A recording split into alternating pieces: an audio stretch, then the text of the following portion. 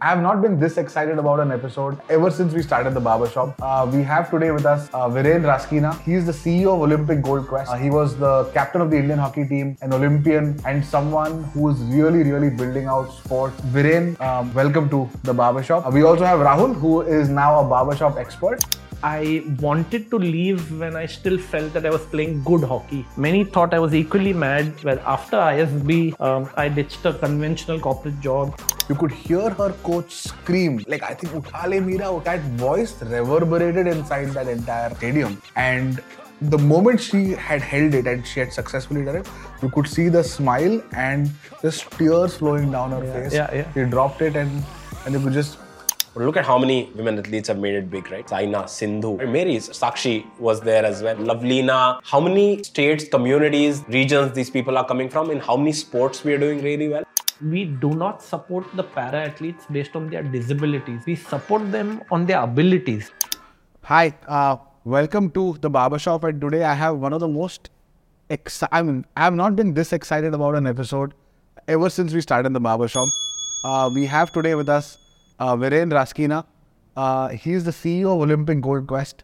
The tagline of Olympic Gold Quest is, "It takes 6 grams of gold to lift the worth of a nation." I'm privileged to have kind of been associated with the OGQ for the last couple of years. But Viren Raskina is an institution in himself. He was the captain of the Indian hockey team, an Olympian, and someone who was really building out sports in India in a very fascinating and deeply scientific way. Viren, welcome to the barbershop. We also have Rahul, who is now a barbershop expert. But I must thank Rahul for introducing Viren and me 2 years back. And your association with OGQ goes back almost 15 years. So thank you so much for taking the time and being here. But Viren, welcome to the barbershop. You've seen some episodes yourself. Thanks, Shantanu. Super excited to be here. And I think Bombay Shaving Company is doing some amazing work. And right from the first episode where Ashish Mohapatra was there, and actually it was great to see that, because Ashish was a mentor of mine when I was at ISB and I was doing McKinsey interviews. So I always knew Ashish would do great things. I loved Mukesh Bansal's episode as well. Mukesh is one of our board members on OGQ, and as we all know, is extremely passionate about sport and fitness. Correct. Yeah. So these were some of the episodes. And Rahul and me go back a long way. Rahul was the first research head at OGQ, and I think he taught me a lot. He laid down a lot of processes at OGQ, which, especially on research, which have been followed till today. So it's great that Rahul could find time to be here as well. No, amazing. By the way, for the Mukesh episode, I was wearing an OGQ t-shirt. I saw that. I was just thinking to myself, I wanted to text you saying you're wearing the right t-shirt. I did not plan it knowing that he was on the board. So I knew it, but it's not why I wore the t-shirt. I just wore it because, I felt like wearing it that day. Right. And that's the first thing. You're wearing a good t-shirt today as well. Yeah, this is my first OGQ t-shirt. So I now have like a collection of 5 or 6. You've been kind enough to send it to me. But no, he saw me and he said, "OGQ? Yeah. What do you do with OGQ?" And I was like, no, I got introduced to him a couple. I think he said he's been so happy to be a part of it. But working with athletes across the entire life cycle, from identification as very young to kind of nurturing them mentally, physically, training, to taking them to all around the world with world-class coaches, and then into competitions, into the Olympics, and then winning medals and seeing the anthem being played. You've seen it all, Viren. And actually, Rahul and I were trying to prepare for this conversation as deeply as we could. We really wanted to make sure that we capture the essence of what you do. And we wanted to start off by just talking about excellence in athletics or in sports in general. A lot of people feel that there are two approaches, and Rahul gave me the example through this, to the Tiger Woods versus Roger Federer, comparison. Tiger Woods was a golfer at the age of 3, right, and was swinging 5 hours a day from the age of 3, and the age of 5 was winning tournaments where the kids were 14, 15 years old. And it just felt that he was born to play golf, very much like Sachin and Messi in their sports. While Federer, for example, was someone whose parents and he played many sports growing up. You were someone who kind of played many sports growing up. You played football. Obviously, hockey was your first love. Is there a right approach to achieving excellence in athletics? What's your view on that? Oh, I think a very interesting question, and sports science has also continuously evolved, and I would say that there's no right or wrong approach to this. I would say modern sports science says that it's best to play different sports and actually expose young kids to playing different sports. Football, hockey, I think it's best if you balance out teams, at least one team sport and maybe a few individual sports. And by the time you're around 14 or 15, maybe that's the right time to start getting specialized and to think about specialized training and coaching. But there's one thing that's certain, and by the way, what happens with different sports is that you develop different skill sets.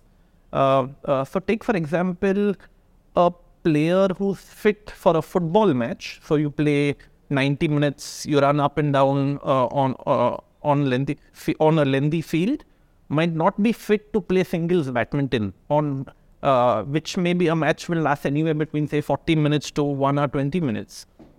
Or may not be fit to play a boxing bout, which is 3 rounds of 9 minutes. So, but you can't say that a footballer is not fit. Yeah. Or a badminton player might not be able to do what a footballer does, where you're running long strides up and down continuously on the pitch, and so on and so forth. But you can't say that someone is unfit. It's just that there are different fitness specific for different sports, the kind of agility, the kind of strength that you require. So every sport has its unique skill sets, and every skill set that you learn will eventually help you in the one sport that you choose in the end. And I just feel that the most important thing here is to just have good coaches. And if you have the right coach, I was really blessed, because when I was 10 years old in my school, so it was St. Stanislaus High School in Bandra. It's a school that has a history and tradition and culture of playing hockey and football. And there were about, I think, I don't know the exact number, but maybe about 5 or 6 players who went on to play for India, including a few Olympians. And one of them was Marcellus Gomes. Wow. He represented India at the 1984 Los Angeles Olympics. And he was my school coach. So it was one of those old Jesuit schools. We were lucky to have big playgrounds, a hockey field. Today's schools don't even, just modern buildings with no playground as well. But my school had big playgrounds, so I was lucky in that respect. We had a culture of hockey, so again, there was lucky. But the most important thing was I had a very good coach from the age of 10. So I think he taught me technical skills of hockey. So everything I learned from hockey, I think I learned from Marcellus Gomes when I was 10 years old. But I think just more than technical skills, he taught me about teamwork, about just work ethic, about never giving up, communication skills, resilience, so many things. I think he taught me life skills. But the problem is 0.0001% of kids may be having good coaches. Yeah. And that's the hard part in India. So there's no right or wrong. But if India has to produce really good players across sport, I think the coach is the most important factor. At what point did you realize, Viren, that hockey would be your full-time, would be something you want to pursue full-time? Were you in school at that time? Was Marcellus Gomes one of the people who kind of said, hey, this might be worth doing full-time? At what point did you realize? Well, you love football, right? Yeah. You probably watch more football than hockey maybe on an average week, right? Just wrong choice of club, but at least the sport is right. For the uninitiated, this is 2 Manchester United guys talking to a Liverpool guy. but you played football, I think, at a reasonable level, right? Before you. So you were more Federer than, Tiger Woodsy. Oh, absolutely. I played all sports, honestly. You name it, I played it. So football, hockey, cricket, I think gilli danda. I played it all. And the funny thing was, I think I was better in football than I was in hockey. I actually represented Mumbai at the under 13 level before I represented Mumbai in hockey. Wow. So football was definitely my first love. Actually, it still is till today. And I prefer to play football today. I don't play any hockey at all, mainly because I'm not fit enough. But that's a separate story altogether. Sorry, Shant. When did you realize that, When did I realize? Actually, I never realized it all throughout my young. I didn't even seriously contemplate playing hockey at the highest level because, I come from a very traditional, conservative, middle class background where studies were important. A mom was a doctor. My eldest brother was an engineer. So, back growing up in the 80s, 90s, you had to become a doctor or an engineer to be regarded as a success. And although my parents didn't put any pressure as well, society generally, social norms were such that you had to become a doctor or engineer. My parents were super strict. I remember when my eldest brother, and he eventually became an engineer. They were medium strict with my second brother. He was really good at football as well, much better than me. He played at a fairly high level. And eventually he became an engineer as well. And I was the third and lucky one because by the time I came along, my parents were not bothered at all. So that's how I could play hockey actually. But I didn't contemplate playing hockey seriously. Just one thing led to the other. And I remember, I think the turning point for me was when I captained the Mumbai under 21, the Mumbai junior hockey team in the junior national championship. That was in 1998 in Bangalore. And the Mumbai team came to the final of the junior national championship after 25 years. Wow. And from there, I immediately was called to the Indian junior team at that time. And and that was the first time I really thought, oh, I could actually play at this level. And even before that, I honestly never even contemplated playing hockey really seriously. And what was that transition like to go from, and I'm assuming you would have been in college when you were 20, 21, right? Yes. I was 18 or 19 at that time. Correct, just entering college or maybe in fag end of high school. But what was it like to kind of finish college or go through college now knowing that you're going to be a professional athlete? Yeah. Obviously, I think it comes with a lot of pride. Parents are, I mean, you underplayed a lot, but I'm sure being called up for India is something that doesn't happen in every household, right? So, was there now a step change in motivation, clarity in terms of, okay, this is what I'm going to do for the next 5, 8, 10, 15 years and is to play for India and try and get better and better in terms of your skill set, the kind of coaches you got access to, the kind of players you are now playing with? Yeah, I think it was a step up for me in terms of just the challenges and intensity because, for me, until that time, I actually never trained day in, day out, 5-6 hours a day. And at that time, when I was 18 years old, I was in, I think, first year BCom at that time. And then I was called to the Junior India camp. Until then, I trained 1 or 2 hours a day. And I think I had God-given natural talent for hockey. But it at that point of time, because for me studies were equally important, so I didn't really play hockey or train really seriously. And when I got called to the India camp, that was like 6-7 hours a day of serious training. And I remember the first month was the hardest month. It just was such a shock to my body to take that level of training load that I felt like I wanted to go home a million times in that first 1 month. And so that was hard to deal with that transition and deal with that. And but eventually it became something that I really loved doing. And of course, I honestly eat, breathe and live sport. So I love sport. It was such a pride for me. It was huge pride for my parents, especially my dad. My dad loves sport. He watches everything, every sport. So for his son to be playing in the Indian team, I think it meant the world to them. And it's just something I love doing. And today now post my career, growing up, none of us could think that we could work in sport. But for me to get the opportunity to work in sport every single day, to work with the best players in the country, some of them the best in the world, is just an honor and privilege. And I actually don't feel like I'm doing any work every day because I just love what I'm doing in a way. I think like every time we talk about OGQ, I think, or you're presenting OGQ to an external person for the first time. I think your story at the Olympics is one that when Rahul keeps telling me this, that we must have heard the story maybe 20 times, 30 times, but every time it's always goosebumps. But talk about about one is being in the Indian team, but then there is the element of captaincy, and then there is representation at the Olympics. Yeah. But talk about that experience a little bit. Yeah, again, in a sport like hockey, playing at the Olympics is the ultimate dream.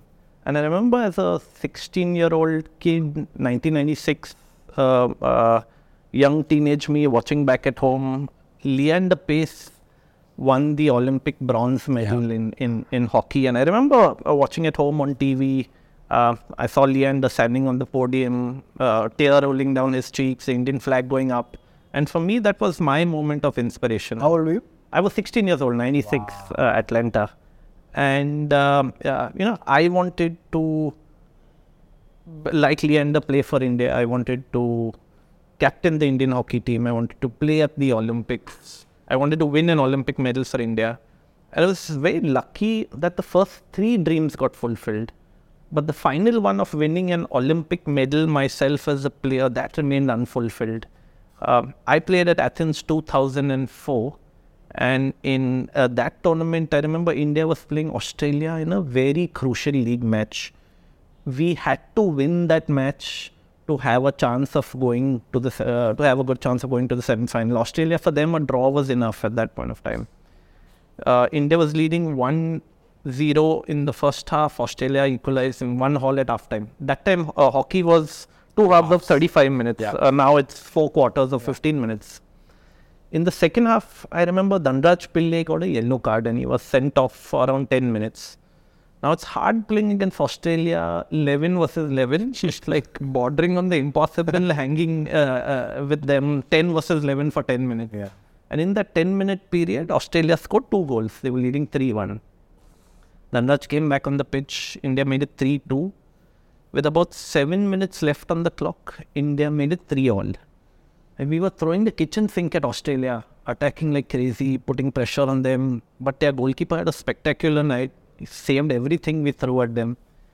I remember with around 4 minutes left on the clock, India hit the Australian goalpost. The ball hit the goalpost and came back into play. With 52 seconds left on the clock, India had a free hit on top of the Australian D area. Except our goalkeeper, Adrian was in the goal. All 10 of us went on top. It's not like football where even the goalkeeper can go on top. And in that last minute, what happened in a blur. Because in our urgency to try and score and find the winning goal, one of us made a mistake. The Australians intercepted the ball in their D area, they counter-attacked us.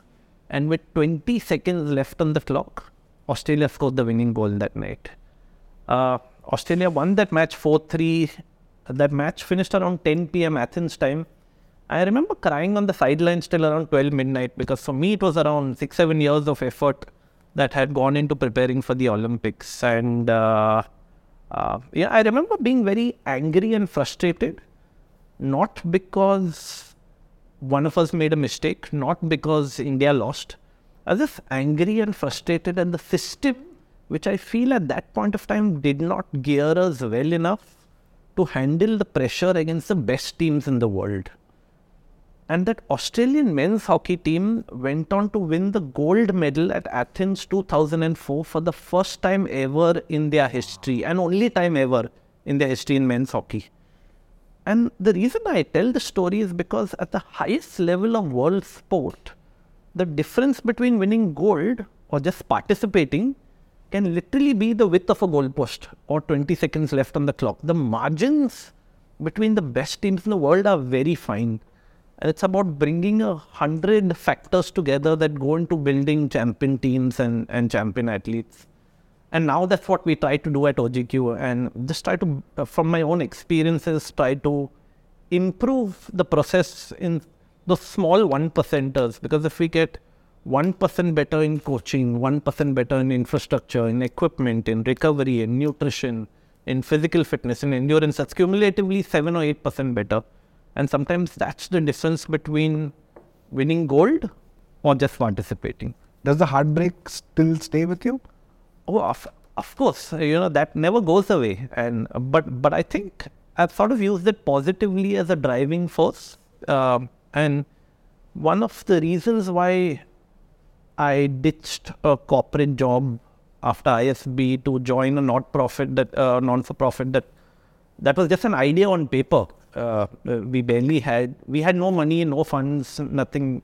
At that point of time, my salary could barely be paid. But one of the reasons that I was driven to do it, because I wanted to prove that Indian athletes could do it. And Indian sport, we had the raw material, but we had to just put the right processes and get the right people in place. So, of course the heartbreak is there. I think for me, there's nothing like the emotion I felt in playing for the country and the emotion of winning or the emotion of losing. Nothing can replace that. But the next best thing is to look after the training of India's best athletes. So I feel equally emotional. I remember when Sindhu won her Olympic medal at Rio, and OGQ was looking after Sindhu since she was 13 years old, or Lakshya Sen wins or loses today. That emotion is still there as a player when you have played an integral part of that. I remember you sent a video from your mobile. You're standing a few feet from Sindhu and the flag is going up, right, when she's standing on the podium. It just felt like truly the pride is all ours, but I'm sure you feel it like even more when you see something like that happen. Yeah, of course, because so OGQ started supporting Sindhu when she was about 13 years old. 14 years old, I think. And our research team, Rahul, just after you left. Just after I left, yes. Yeah. And Vaibhav Tandon was the head of research at that time. And he had spotted this young 13-year-old girl making waves in the domestic circuit, beating girls who were 3 years elder to her. And now that almost never happens in a physical sport like badminton, because at that point of time, every 6 months makes a huge difference to your physical and physical maturity, mental maturity.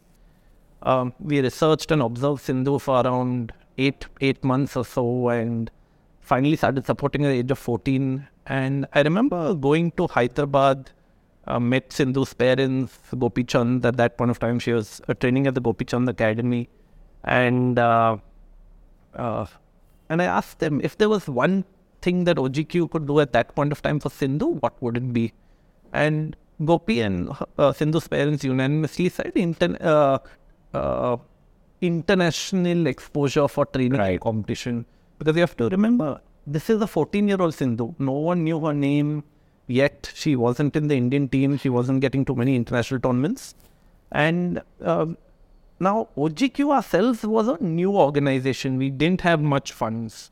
But what we had was a lot of belief in Sindhu's ability. We somehow managed to put together the funds to send her for 5 international tournaments abroad. And that's the time at the age of 15, Sindhu won her first international tournament, the Maldives International Challenge. Now, Chotu sa tournament, but it was very big in terms of the belief it gave a young 15-year-old girl that she belonged there. So I would say big milestone in her journey. At the age of 17, Sindhu started playing Super Series tournaments, the highest level of international women's badminton tournaments at that point of time. I remember that first year Sindhu played around 12 tournaments, and several tournaments she lost in the first or second round. Mostly in the first round. And that year, it was so hard for Sindhu to contemplate going forward. I would say, maybe it was the toughest phase of her life. I've seen her throw a racket on the floor and just feeling that, I don't belong here. And again, I've gone through that as an athlete where sometimes you're putting in all the effort, but nothing is working out. And again, from my own experience, I think that was the most important time to stand by a very talented athlete for whom nothing was going right. She hung in there. I remember we gave her a very good sports psychologist to work with. She had a very strong team supporting her. Gopi played a huge role, obviously. Her parents really stood by her. And thankfully, Sindhu came out of that rut. Not many people know that exactly 9 months before the Rio Olympics, actually Sindhu got a stress fracture on her foot. Yeah. And, we showed her to all the orthopedic surgeons, did all the scans, and the doctor said it'll take around about 4 months for Sindhu to get back to competitive action. And that was a big blow because on the date the injury happened, her world ranking was number 9. Because she was not going to play for around 4 months, her ranking was going to tumble. If she dropped out of the top 60, she would have not qualified for the Rio Olympics. That day itself, we had a meeting. We put together a day-to-day plan of Sindhu's rehabilitation, her recovery, her strengthening, return to jogging, return to training, return to back to competing on court.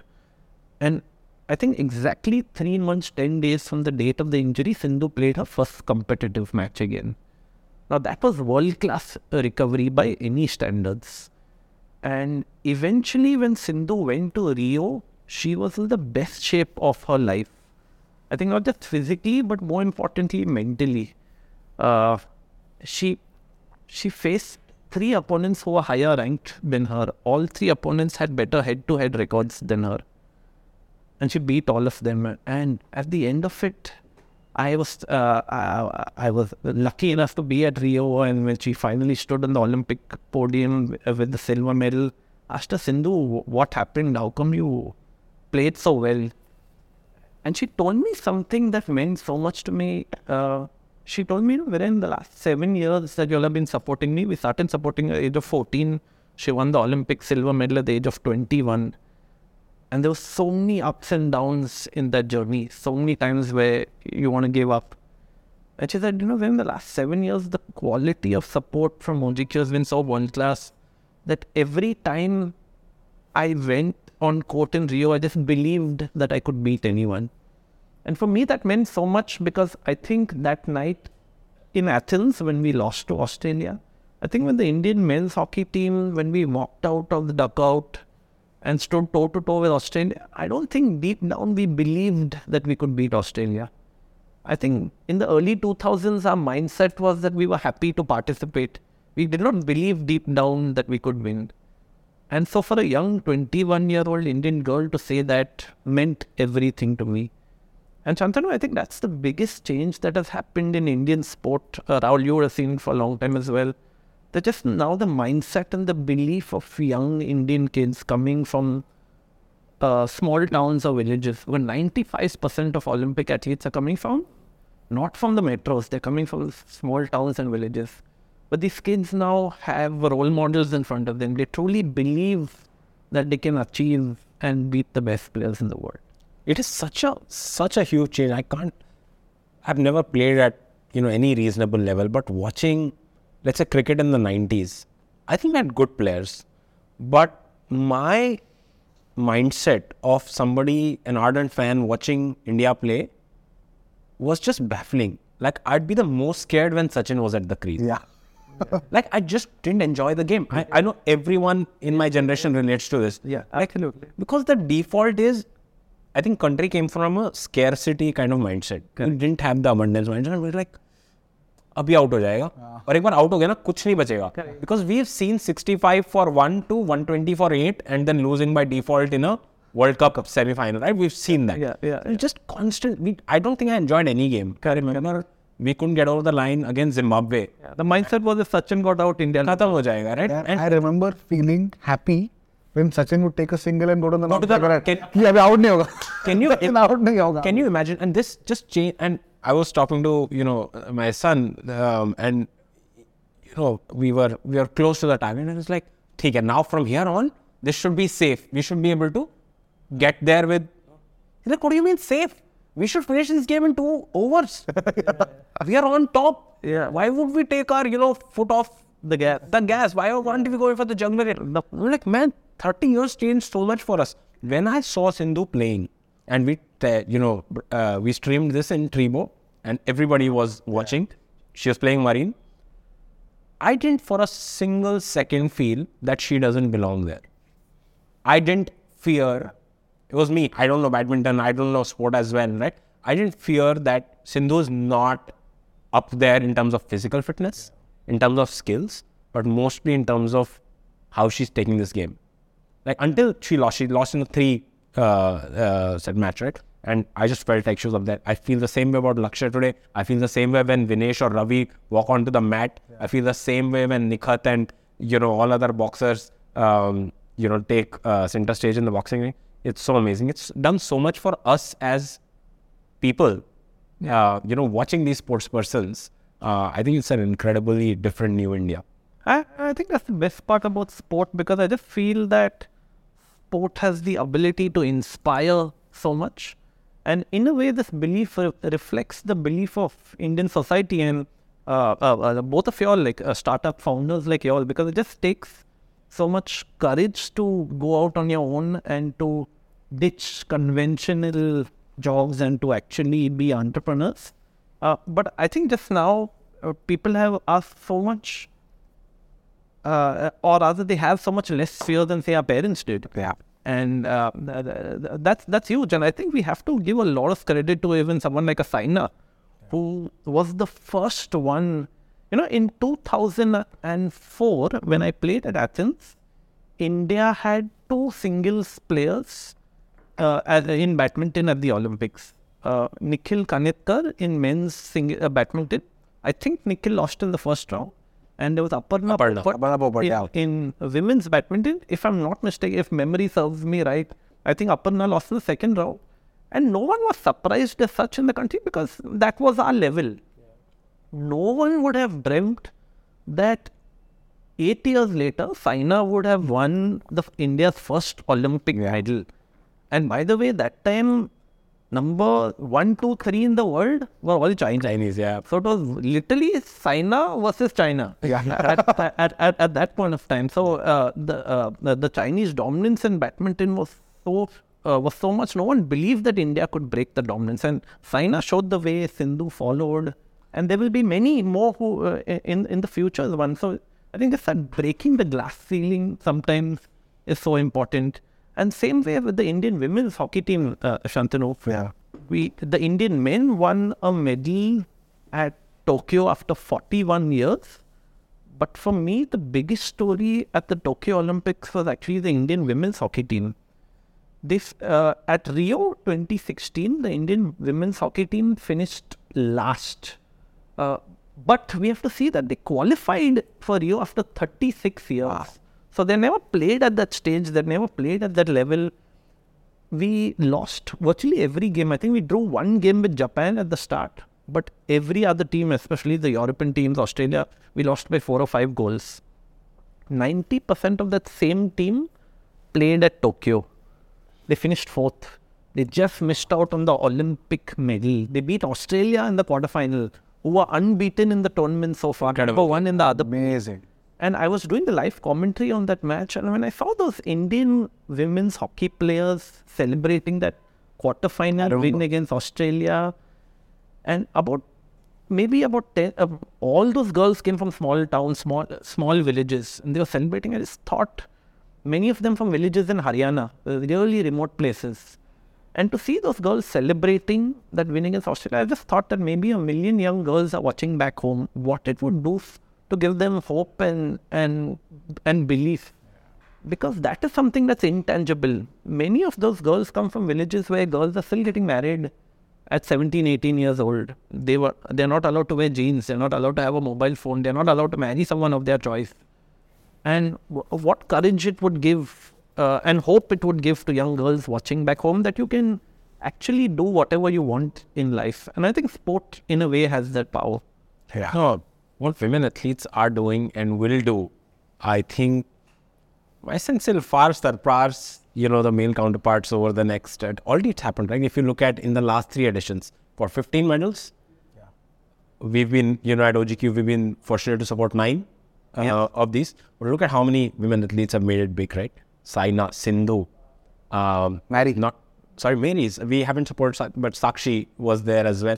It's just incredible across the board. Lavleena, how many states, communities, regions these people are coming from, in how many sports we are doing really well.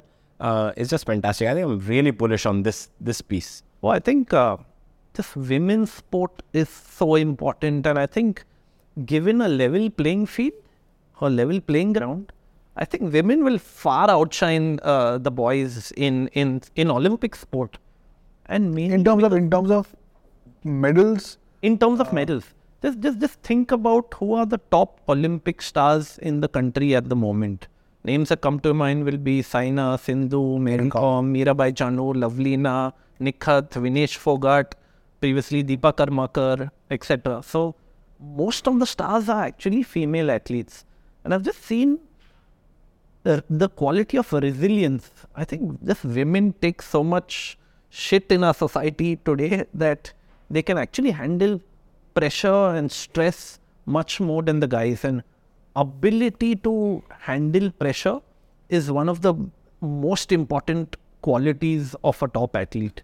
Yeah, because the differences are so marginal. It just comes down to mindset. I actually wanted to probe a little bit on this in terms of, we always celebrate that 1% edge in victory, right?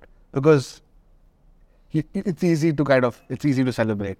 But when you see character and mindset of being fearless in defeat or in moments that are, do you see that with younger athletes, especially when they're 12, 13, 14, 15? Like, do you see that a lot more now as opposed to maybe in the initial parts of OGQ? Oh, definitely. Because, first of all, I think that you learn much more from defeat than from victory. Because like you said, at the highest level, the margins are the 1%ers. And if it's 1-all, 30 seconds left on the clock, and if you score the winning goal, you're only celebrating and having 5 beers. But if you lose from that position, everyone does post-mortem, everyone does analysis, and everyone tries to do the blame game and who made the mistakes. But so I think defeat in a way teaches you much more. But I agree with you. I think younger kids these days are far more fearless in taking risks. Just look at cricket. I think the way the game has evolved, say ODIs, right? When we were growing up, I remember India-Pakistan, Bangalore match. I think it was a World Cup when Jadeja, 22 runs of Waqar Minus, no? And we made some 280. Yeah. That was considered a massive score. Yeah. Today, 280 will be made by the team batting second in a canter. It's regarded as a small score. Yeah. Because T20s has just changed how the game is played, how ODI is played, what is considered as a big score. What do you see, right? At that time, if the opponent scored 280, you are thinking that you're in big trouble. Yeah. And so mindset has changed, sports evolve, and the most important factor in Indian sport, especially for coaches, is to keep pace with the latest training methods, training technology, and teach that to young kids. And then they will not be have fear in them. So if we're able to take out that element of fear, I'm seeing that happening in cricket in a big way. Yeah. We need to do that for all sports at scale. Amazing. No, but there are 2 areas I actually wanted to cover. One was why you believe that women have a higher chance at medals. Like, is there something fundamentally different about women athletes in terms of excellence or training or the kind of sport choices that India will do well at, maybe in the near to short to medium term future? Like, what is it really about women athletes that in general there is a feeling that there's a higher chance there? Second thing is, and we see this with Mary Kom or with Sindhu or with Mirabai Chanu, that moment there is success and it's a lot of effort till that success, suddenly in their communities there is an upliftment of sporting awareness, and then you have like hundreds of women and men also just kind of seeing that this is real and it can actually happen. So I wanted you to touch upon these two things. They're separate, but through an example, if you want to cover one. Yeah, no, undoubtedly, I feel, like I mentioned before, if we are able to give young female athletes a level playing field and the right opportunities at the right time, there's absolutely no doubt in my mind that female athletes can far outshine the boys. And I think two of the best examples are MC Mary Kom and Mirabai Chanu, both coming from remote places in the Northeast, growing up. And growing up, they had, I would say, absolutely nowhere close to the ideal training conditions. Mary had no coach. She barely had boxing gloves. She barely had shoes to run. And that young girl went on to become an Olympic bronze medalist, 8 world championship medals, including 6 gold medals, in a sport where you're taking punches on your face and your body every single day. So imagine if she had the right facilities growing up. And I remember in 2009, Mary was in the first 5 athletes supported by OGQ. And at that time, Mary used to tell me that no parent in the country wanted their daughters to take up boxing. Today, every young girl in the Northeast dreams of becoming the next Mary Kom. And the boxing academies, especially in the Northeast, Manipur, Haryana, are filled with young girls who dream of becoming the next Mary Kom. The boxing academies are not enough to intake all these young girls. We don't have enough coaches to train all these talented young girls. So it's an achievement of a legend like Mary Kom inspiring literally 1 million young girls to become the next Mary Kom. Look at Mirabai Chanu, again coming from a small village far away from Imphal, came from a really poor background, barely had 2 square meals a day to eat. Tough girl, went on to become a weightlifter. At the Rio 2016 Olympics, Mirabai Chanu failed in all her 3 lifts. Now, weightlifting is a really hard sport. Mira is a 49 kg weightlifter. She's a tiny girl, 4 feet 11 inches tall. In that weight category at the Olympics, you got to lift about 115 kilos in clean and jerk to be competing for an Olympic medal. To give you context, that weight is so heavy, the bar is so heavy. I am 80 plus kilos. I am fairly half decent fit. I cannot lift that bar 2 centimeters off the ground. Because if I go to lift more than that, I know that I'm going to get a back injury for the rest of my life. In 2016, Mira was not expected to win an Olympic medal at Rio, but she was expected to be top 8, top 10 in the world.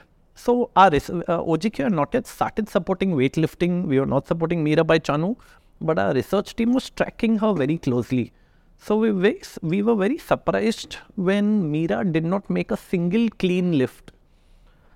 So in December 2016, I made the journey to Patiala, her training base, and I had a long meeting with Mira and her coach, just to try and understand and figure out what were the reasons that Mira did not make a single successful lift at Rio.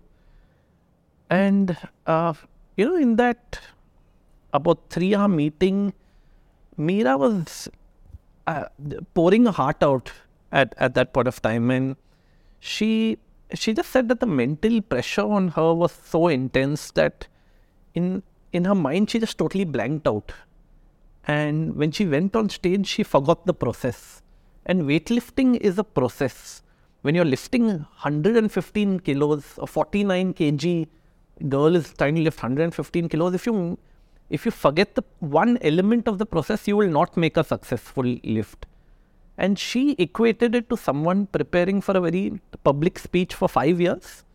And when you go on stage finally in front of 1 million people, you forget all your lines. And that's what happened to Mirabai Chanu. From that long dinner meeting we had with Mira and her coach, we sort of figured out that obviously Meera was very talented, her coach was very talented, but there were many gaps in the ecosystem. We tried and ensure that she had a very good physio working with her. No, number one, we tried to ensure that she had a very good sports psychologist working with her to help Meera overcome that fear of failure that kept plaguing her every time she went on stage. Because the mental game is just so important in sport. Secondly, we had to ensure she had a very good nutritionist because we had to keep her weight within 49 kilos, yet have the explosive strength to lift 115 kilos. And third, last but definitely not the least, a very good physio because, see, I'm a hockey player. I've seen a lot of injuries. We look after the training of boxers, wrestlers. So I've seen a lot of injuries in my lifetime, but I've not seen the kind of injuries that happen to weightlifters. The lead up to the Tokyo Olympics was a very tough period for athletes from all sports because if you remember, that was the pandemic time. Playgrounds were shut, gyms were shut. There were a lot of breaks in Meera's training. And the worst enemy of an elite athlete is breaks and stoppages in training. And it just results in many more injuries. So in the last 3 months in the lead up to Tokyo, Meera, I think, had about 4 injuries at 4 different stages. She had a back injury, neck injury, shoulder injury, and a thigh injury. And each time we thought, oh gosh, that's over. That's it. 5 years of effort gone down the drain. But I think just champions are made of a different element altogether. And that young lady just kept fighting, pushing the pain barriers. And finally, 24th July 2021, first day of competition of the Tokyo Olympics, Meerabai Chanu finally successfully lifted 115 kilos in clean and jerk and won the Olympic silver medal. And, you know, all of us, including me, we cried buckets in the back end, buckets of tears. Because for us, it was 4-5 years of effort. But for Meerabai Chanu, her coach, the federation, I think it was 10 years of effort that went into that. So, just an amazing success story of someone who lost at Rio, came back from defeat, showed so much resilience and courage to come back and win the Olympic silver medal. And 3 months after the Tokyo Olympics, they had the weightlifting national championship. The number of girls that have participated has, I think, tripled. Wow. Just because of a hero and role model like Meerabai Chanu. And that's what I'm saying, just the inspirational value and the belief that achievers like Saina Nehwal, Meerabai Chanu, Mary Kom give to young girls and young boys out there is something that maybe money can never buy. Yeah. That drive is also, the drive also is, I think, comes from a very different place. I think wherein maybe was talking about the story of Vinesh, right? On what drives her. And when she, I think it was World Championship bronze, and she was speaking to Neha and the team, and she was talking about what drives her.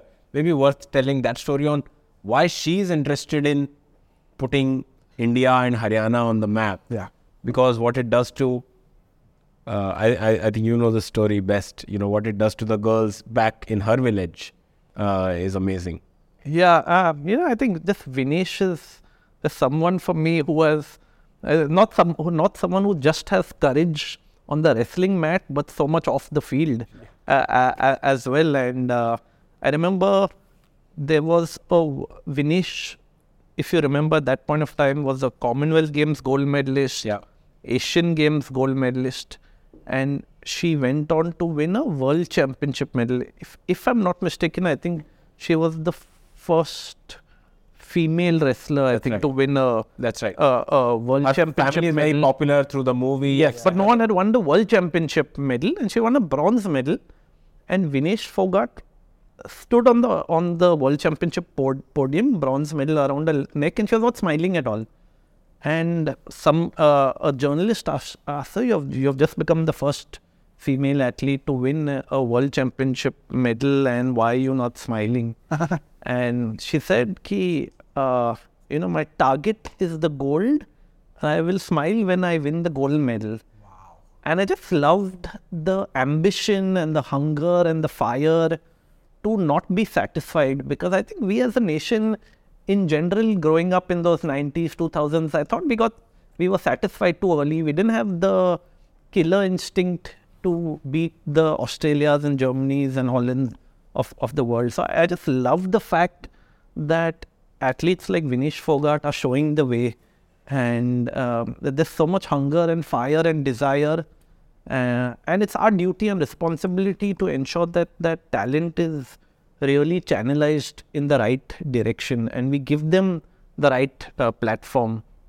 And Vinesh as well says that in her village, girls are still getting married off at 17 and 18 years old, and what she does just gives hope to so many young girls to keep on fighting and keep on believing that there's so much more in life to do than just getting married at 17 and 18. So just incredibly tough women role models, showing so much courage and resilience.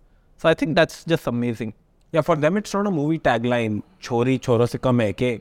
It's really what they live every day. Yeah. I think that comes from a place which I don't know if men can honestly match, right? That intensity. I was actually thinking about Mirabai Chanu, and you spoke about her coach briefly. I don't know whether you remember the moment where she did the lift, and this was being telecast, on television, and I remember distinctly that the moment she successfully did it, and then for a 1 or 2 second period after that, I think she had to hold it, and you could hear her coach scream, "Uthale!" Like I think "Uthale, Mira!" Like he said, and that voice reverberated inside that entire stadium. And the moment she had held it and she had successfully done it, you could see the smile and just tears flowing down her face. Yeah. She dropped it, and they could just the natural humility of which she and so many like Mary and all of them have. You could see that it was just so much. That's the thing about Olympic medals, right? Yeah. Like if you look at other sports which are not like cricket, for example, there is frequent matches and frequent chances to recover. But here is to lose it, you wait for 4 years, and these 4 years are crazy in terms of training and injury and working hard, and then in that moment it just that releases. I cannot imagine. I think Shantanu, you told me once in the initial days that we had met that I don't know how y'all do this, because how do you wait for 4 years? And the thing with Olympic sport is right now we're already achieving at the Commonwealth Games level, Asian Games level, we are winning World Championship medal. Especially in Commonwealth Games, Asian Games, we are winning medals by the bucket load. So that bastion has been conquered. But the Olympics, where 205 of the best nations in the world are coming and competing, we are still winning just a minuscule number of medals. And just that, because of the lack of frequency, so once in 4 years, and especially in physical sports like mine, in hockey or weightlifting or boxing, 4 years is an eternity. Yeah. You don't know whether you'll be fit enough, you don't know whether you'll get injuries. And that just piles on the pressure. And that pressure in most cases is actually manifested by lack of sleep. The biggest challenge that we face in dealing with elite athletes is lack of sleep because of the pressure. So we have 10, 15, 20 potential medal winners in the country. And I know Gagan used to tell me, Gagan Narang, who was the first athlete supported by OGQ back in the day. And Gagan used to say the pressure on him was so hard in 2008 Beijing, where he did not win the Olympic medal. And then he went on to win in London the bronze medal in 10-meter air rifle. In the 6 months in the lead up to London, everyone would tell him that everywhere he went, he had dinner, he went outside. बेटा शाबाश, इस बार तो gold पक्का है, इस बार gold confirm है, medal तो जीतना ही है. And it's okay, someone tells you once, twice, but imagine wherever you go, someone tells you, इस बार तो gold confirm. And that just keeps on piling the pressure, because we have such few potential Olympic medal winners And if you see everyone saying gold confirm, gold to pakki hai. And that's hard. And like I said, we can never assume on stuff like mental health and how athletes are handling that pressure. And generally, sleep issues are the biggest challenges that we face. And I think that's an issue that most young people face, most athletes face, most of us face with technology and phones and keeping us awake late at night. That's generally the last thing we do before we sleep, or the first thing we do when we wake up in the morning. So managing that pressure, managing technology for kids, because many of these athletes, they are in training camps 11.5 months a year, and they don't have any other form of entertainment. The phone is their only connection to the outside world, and it's hard to wean them away from that, because after 7-8 hours of training a day, they don't have any other form of entertainment. So how do you take that only source, because they need an outlet as well. So it's a hard balance to strike, and these are just some of the challenges. But the biggest pressure is because in cricket tournaments, you lose the World Cup, you still have a big tournament the next month and the next month and next month, and people forget really quickly. But for Olympic athletes, it comes once in 4 years, and when it comes, the pressure is always on. You were just talking about, how they need a way to decompress, right? These athletes. At the same time, fans can be pretty unforgiving, and they can put stuff out there. And some of the athletes we support are fairly young, right? Shooting team, for example, is filled with youngsters, right? First time Olympians, but already multiple time world champions. They go out there and they don't win a single medal. People can be pretty brutal. How is it like talking to these young athletes, almost kids, and helping them, navigate through this? And how do the best cope up with criticism that they see out there on social media? Yeah, it's extremely hard, because you look at some of the favorites in, say, shooting for India in the last couple of Olympics. Jeetu Rai, Saurabh Chaudhary, Jeetu Rai in 2016, Saurabh Chaudhary and Manu Bakar in 2021 at the Tokyo Olympics. And unfortunately, they did not perform to the level that was expected of them, and they did not win a medal. But that happens to all of us every single day. You cannot perform at the highest level. Unfortunately, they did not perform when it really mattered. And the kind of, I think, trolling and abuse that they got, sometimes we forget that these are 19, 20-year-olds. And if you look back at our time, that is barely in college in those days. And it's hard for 19, 20-year-olds to handle the kind of pressure and the burden of expectations that they follow. No one wants to lose intentionally. Everyone tries their best. So it's just hard. In terms of coping, I think everyone has their own coping mechanisms. Handling pressure and coping with it is a big issue. I would not say just in Indian sport, but in world sport altogether. Simone Biles took a break to deal with her own mental health issues. Osaka has done it. Naomi absolutely, Osaka as well, and Michael Phelps. Michael Phelps as well. So it's a challenge that everyone faces, and we just need to ensure that we create an environment which is conducive to excellence, which also takes care of the physical and mental health of all our athletes.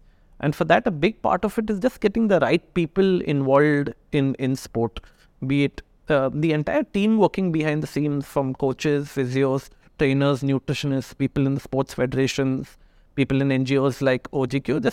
It's important to get good people involved who care about athletes and who show empathy for athletes, because that world is brutal, where it's very black or white. You either win or you lose, and that's sometimes tough for them to handle. But I think just given how emotional they are, right? Like, I think it's, whenever I'm at OGQ events, when they come on stage and they talk about their stories, they invariably break down. I don't know what it is about elite athletes at that level, or maybe it's just the pressure of expectation that they put on themselves, the pressure of the occasion that molds them into this where when they talk about or when they revisit those moments, they just, I think when you have so much pressure on yourself, then an external world that is unforgiving can be actually just.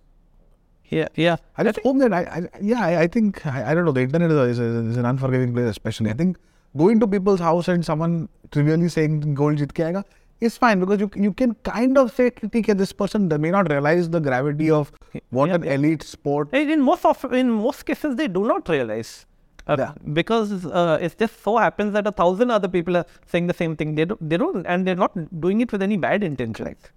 But in the case of internet, like you do something wrong or you just get disqualified, and 25 people who don't even know the sport are there's freedom of speech, right? In India, everyone's a coach. No, I mean, so then it becomes much harder to cultivate resilience. In the face of some of that. Right. I think most people don't, and I don't know. Certainly at the top, what does it take? How fine are the margins? You spoke about it from your own personal experience. There's the skill aspect. There is your physical ability, your endurance, and whatever shape your body is in. And then there is this mental aspect. I don't know actually. What matters at the very top? Is it, people sometimes say it's mental conditioning, but also sometimes the skill levels are very, very different between number 1 and number 2. If you look at badminton today, Victor's playing at a very, very different level as the rest of them. But equally in some sport, feels like anybody can beat anybody. And really, in your experience, what is it? What differentiates the people? I think it's hard to pinpoint one particular factor that goes into building Olympic champions. It will always be a combination of 100 factors. And on one particular day, maybe for sure the mental factor, mental toughness, resilience will definitely come out. And they say for coaches, especially, and the life of a coach is extremely hard, I feel. And when you're dealing with elite athletes, it's not just the technical skills you provide them is important. I think at the highest level, the man management skills are the most important. How you deal with athletes, how you bring out the best with them, how you deal with the tough times they're facing, how you build trust, how you communicate with them.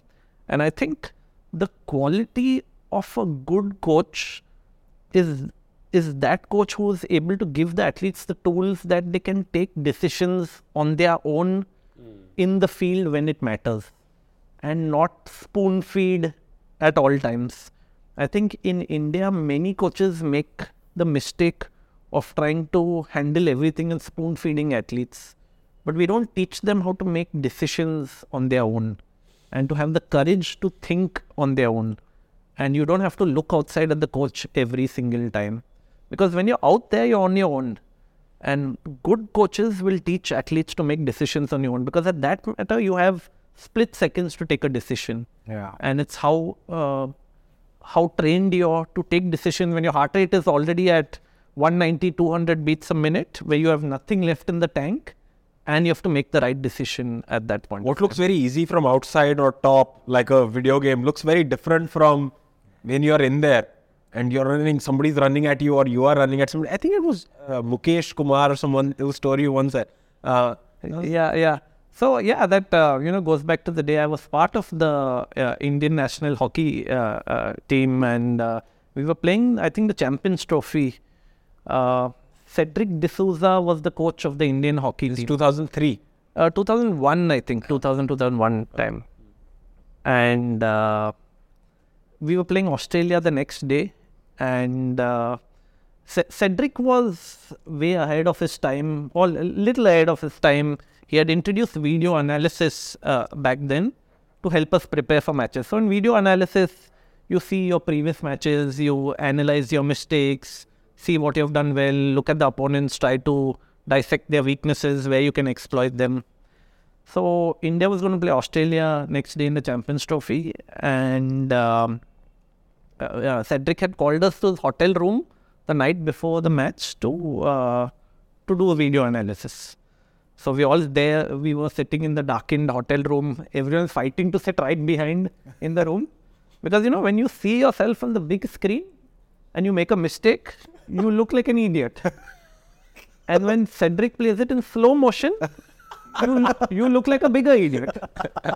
So, you know, there we were all waiting for the dreaded pause button, and Cedric pauses the button and he looks around for Mukesh Kumar. So Mukesh, along with Dhanraj, used to be one of India's top strikers. Yes. So Cedric pauses the video and he looks at Mukesh and he tells Mukesh, आप इतना senior experienced खिलाड़ी हो, आपने इतना बड़ा गलती किया. देखो ऊपर से साफ दिखाई दे रहे, गैप तो यहाँ पे था, आपने पास वहाँ पे दिया. So Mukesh looks at the screen for some time and he tells Cedric, coach साहब, ये कैमरा कहाँ पे था? So Cedric says, so, you know how in hockey, football, cricket, the cameras at a height to give you a bird's eye view of the ground. So Cedric says, camera to ऊपर था. So Mukesh looks at the screen again for some time and then he turns around and he tells Cedric, coach साहब, जब Australia के साथ match खेलते ना, जब ऊपर से मैच देखा तो गैप ही गैप दिखते हैं. नीचे आके ग्राउंड पे खेलो ना, गैप ही नहीं दिखते. And you know, that was actually true because I've played against Australia about 20-25 times in my career. I used to be a centre half, a midfielder playing in the middle of the ground, thick of the action.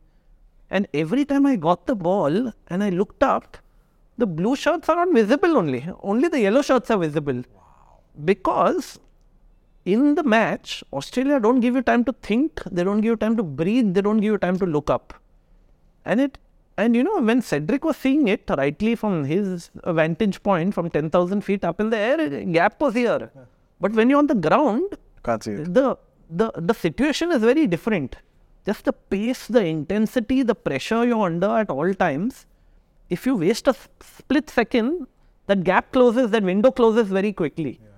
And it actually got me thinking, in India, at that point, I'm talking about early 2000s, are we training right? Are we preparing with the right quality and intensity in every training session, the kind of intensity and pressure that we will face in match situations, where, like I said, you're making decisions every single minute in the match.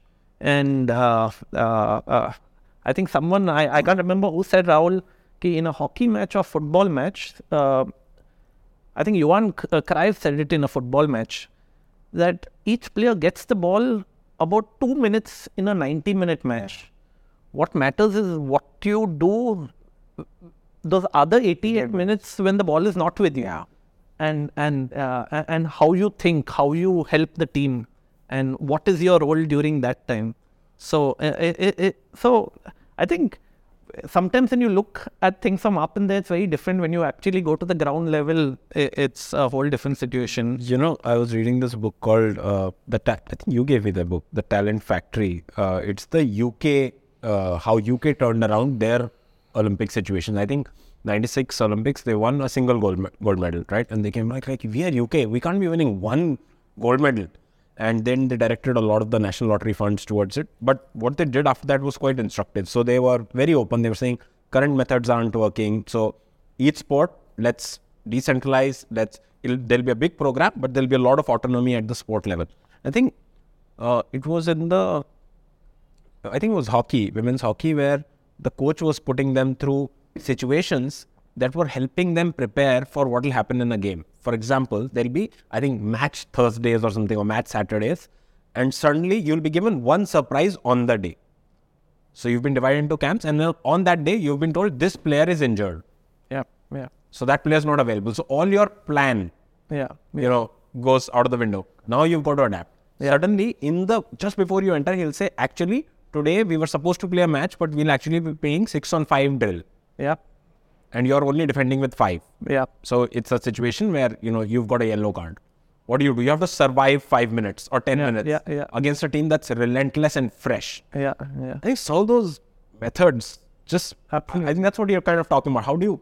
Because in sport, no matter how much you prepare, when you finally go on the field, nothing ever goes to plan. Yeah, everybody has a plan until they get punched in the face. The great Mike Tyson said that. Yes. So it's just about adapting very quickly, and just being able to deal with uncertainty is again one of the biggest qualities of that make players really great. So I want to actually ask you about this a little bit. No, like, and I see this with, actually, if I were to draw parallel, we talk about this a lot. You draw parallels between founders and athletes. That athletes need constant nutrition, like constant cajoling, constant, motivation, belief that they are the best, right? Because they are looking for extraordinary outcomes, where the odds are broadly stacked against them because they're competing in very variable environments and it's competitive. Similar to founders, you're kind of trying to create extraordinary outcomes where odds are stacked against you. One of the things that I think helps both of these is an ego or a sense of self-esteem or a sense of self-worth, which is actually very, very, very large. Do you see this with athletes and in a team sport like hockey, where you are the captain and there are clearly stars in the team? How do you flame that ego and kind of keep it going? Because that's what really makes you great. At the same time, not control, but guide it in a way where it is helpful for people at the team. So I just wanted to kind of, because even with the founders, for example, the boards or your teams are always stoking it, but also kind of one of the important things is to make sure that it's never out of control. Yeah. I think. Is that a fair observation to start with? I don't know. Absolutely, because I think all the top players or the greatest players I've seen are in some way mavericks or eccentric. And if I look at Dhanraj Pillai, MC Mary Kom, all of them are a little bit eccentric. They are eccentric geniuses. And I would never ever take away that quality from them, because that's what makes them so great in a way. And if you look at Mary Kom, if you see her or meet her off the boxing ring, she is the most humble and nicest person you'd ever know.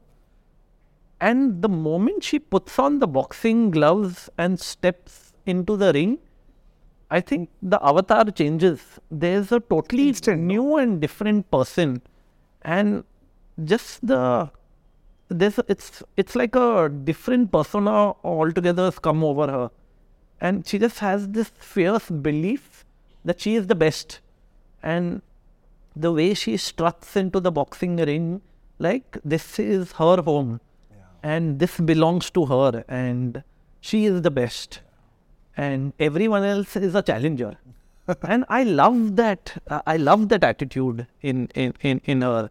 And same with Dhanraj Pillai. I was just for me it was the biggest fanboy moment actually to get to play with him, because I remember once when I was in school, I was 13 years old. And the Indian men's hockey team had come to my school, St. Stanislaus High School, to play an exhibition match one evening. And, exams were on, but I troubled the hell out of my parents to allow me to go and watch the match. And after I watched the match, I was one of the 500 people who went up and shook hands with Dhanraj. Wow. Obviously, he never remembered that. But for a 13-year-old me, who wanted to play hockey and idolized him, it was, I think I didn't wash my hands for 2 days. And then 6 years later, I was playing with Dhanraj in the Indian hockey team. So for me, it was an incredible moment. But I just learned so much from him. In when you went on the pitch, just have the belief that you can do what you want to do and execute with confidence. And I think he was again ahead of his time, because he was just a magician and a wizard on the hockey pitch. He could make things happen out of nothing. And Indian hockey was not used to that at the global level, because we just struggled so much in the 90s and 2000s. that was a hard time for Indian hockey. But I think he was one of those players who they say you can get bums at the edge of seats, and we played India-Pakistan matches all over the world. How was that? And that was just the most amazing experience. I remember Rahul, you might have watched it, the match where India beat Pakistan 7-4 in Amsterdam. I did. That was the Amsterdam Champions Trophy, and Jugraj was in his prime at that point of time. Dhanraj was in the team. I think it was a fantastic Indian team, and Pakistan were leading us 4-2 in the first half, and we came back and scored 5 goals in the second half, if I'm not mistaken. And I had the privilege of playing that entire match, and the full stadium in Holland in Amsterdam was filled with Indians and Pakistanis. And the joke was that we didn't keep our feet on the ground after our match, because all the Indian fans lifted us up and we reached the hotel on their shoulders. So that was fun experience. But another great experience of India-Pakistan, Rahul, was at so after the 2004 Athens Olympics, there was an India-Pakistan test series. So 4 matches in Pakistan, 4 matches in India.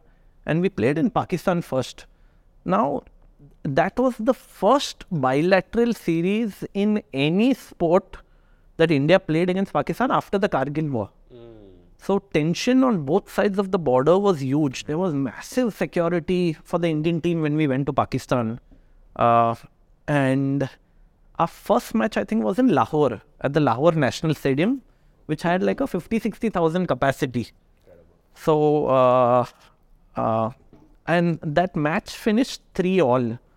And I remember, so 50,000 Pakistani spectators at Lahore Stadium. Whenever Pakistan scored a goal, and they scored 3, the fans raised the roof of the stadium. And whenever India scored a goal, which was thrice, there was pin drop silence in a 50,000 stadium. So, that memory always stayed with me to silence a 50,000 fans. So, just some amazing memories from that time. And I remember also in that series at we had a match at Chandigarh in the Sector 42 stadium, and in Punjab, hockey is really popular, and from the hotel to the stadium, fans had lined the streets, they climbed the trees. In the stadium, they were sitting on the roof of the stadium, again climbed the trees outside the stadium, and you walk out of the dugout and you line up before the match, and 40,000 people sing the Jana Gana Mana.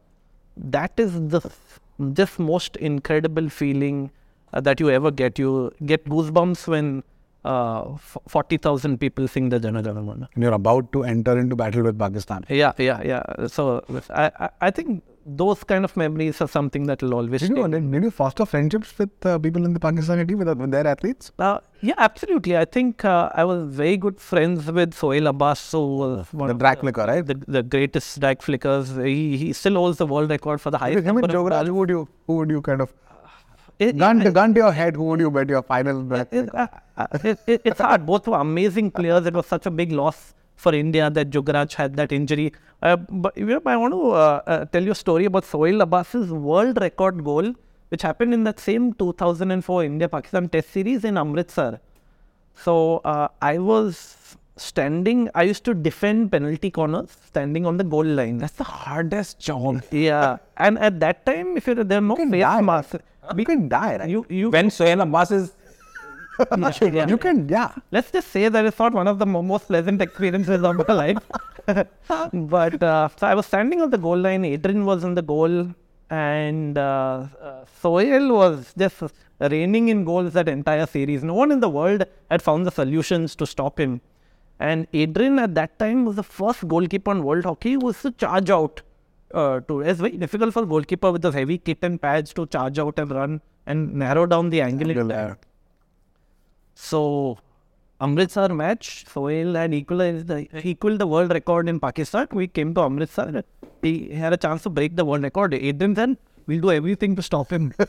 And he had played. Adrian was spectacular that series. And so Adrian, Pakistan got the penalty corner. Adrian charged out.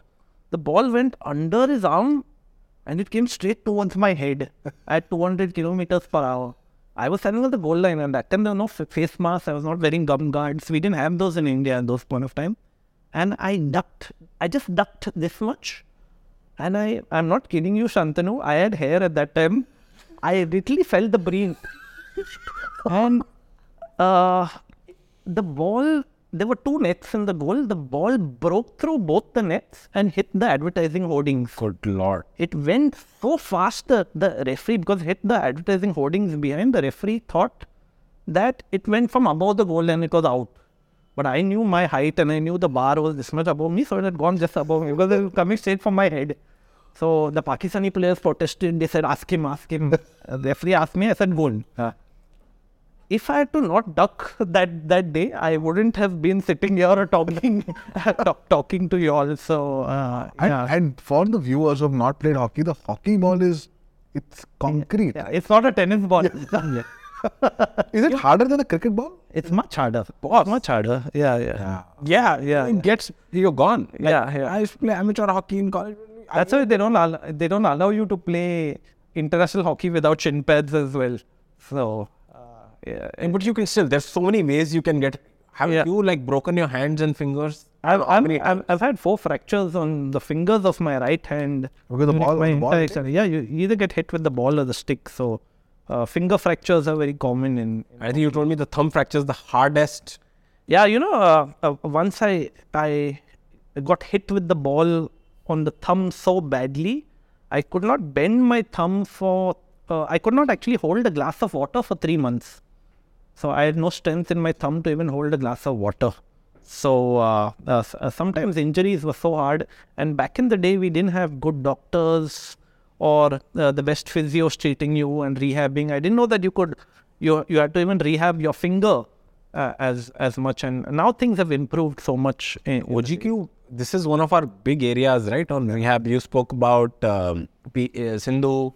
But I'm sure there are several others where absolutely, I think this injury situation. Both science and having the best team of physios, trainers, nutritionists that work behind the scenes, like with Mirabai Chanu, with Mary Kom, and so many athletes, Lakshya Sen.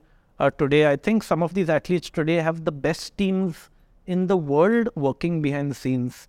And I think to build champions, it's not just the coach or the athlete, it's an army of people working behind the scenes, and every single person has to be world class in their respective role, because we cannot expect PV Sindhu or Lakshya Sen or Mary Kom to go out there and compete against the best in the world and win Olympic medals if the people working behind the scenes are an average physio or an average strength and conditioning expert or a nutrition. Everyone working behind the scenes has to be world class, because like I said, finally it boils down to the 1%ers. And we have to ensure we tick all those boxes. How has that changed our approach in OGQ? Earlier, you remember, I think first year, 12 athletes or so was sort of the batch. We got lucky with Gagan, Mary, Saina and everyone. Vijay Kumar, right? Yeah. And then, it's changed over time, right? At some point in time, we have to start enabling folks who will enable these athletes. As opposed to just enabling the athletes directly. We are starting to support entire programs.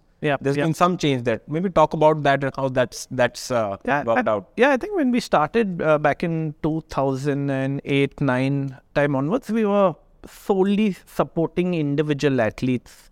But now I think what we have learned is to support, we're trying to get a whole host of athletes together under one roof, because then you can actually concentrate world-class support towards athletes. So OGQ is now supporting the National Center of Excellence for Cycling as a new sport that we're looking for maybe medals in 28 or 32.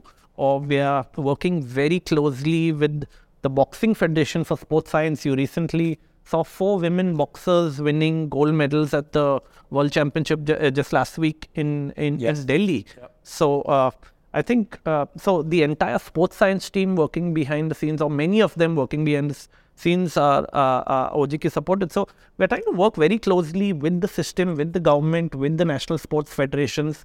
In fact, I would say Mirabai Chanu is the best example of how the Sports Authority of India, the Weightlifting Federation and OGQ came together, many stakeholders coming together to ensure that all the gaps in the training for to provide world-class support to an athlete is taken care of. So I think one of the big lessons we have learned is collaboration with the different stakeholders. So whether we, currently OGQ is working very closely with the Boxing Federation and Shooting Federation, Archery Federation on sports science, as well as coaching support. Sports science and coaching are areas that I would say is what we bring to the table. That's our biggest strengths and areas of expertise. But just collaboration is important. If we bring a bunch of talented kids together when they are 14, 15, 16 and put the right processes in place, I'm very sure in a 8-year period, the process will generate results. And that is what will give India medals. Apart from this change, I think the other big change from 2009 when you took over as CEO is also how far the junior program has come. Yeah. Right? Earlier it was a lot, we were supporting Gagan, right? He was already somebody. He'd been an Olympian. We are helping him become, go from India's best to world class, right? World's best.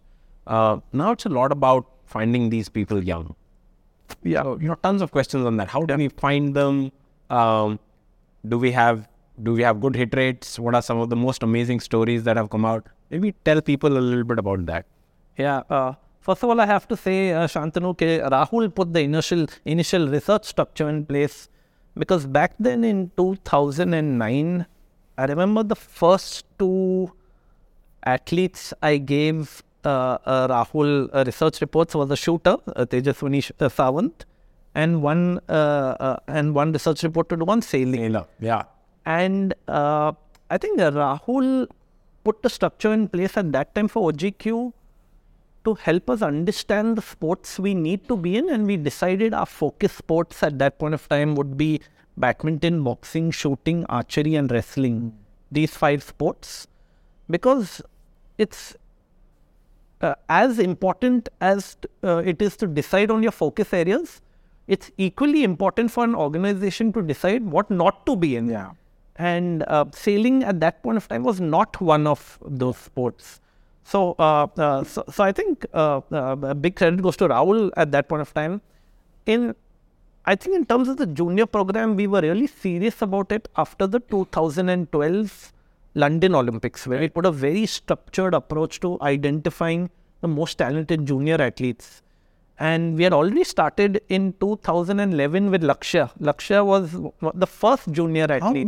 How old was Lakshya? He was 10 years old, Shantanu. And at that time, Lakshya Sen was literally coming to my waist.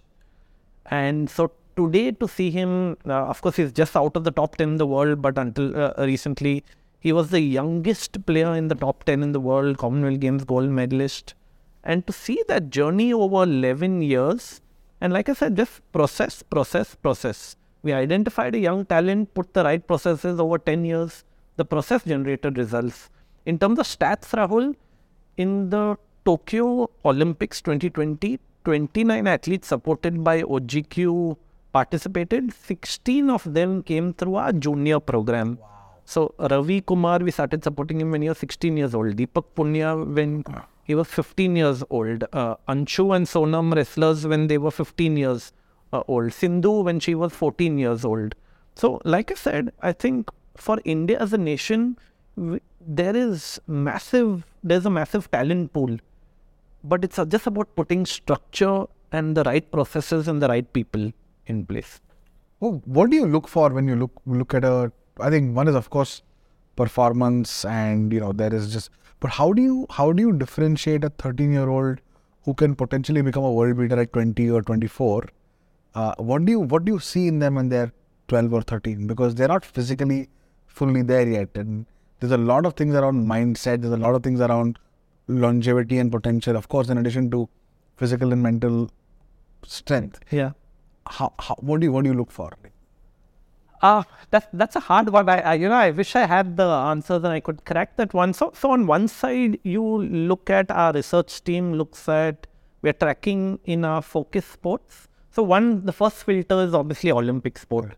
Second filter is individual Olympic sport.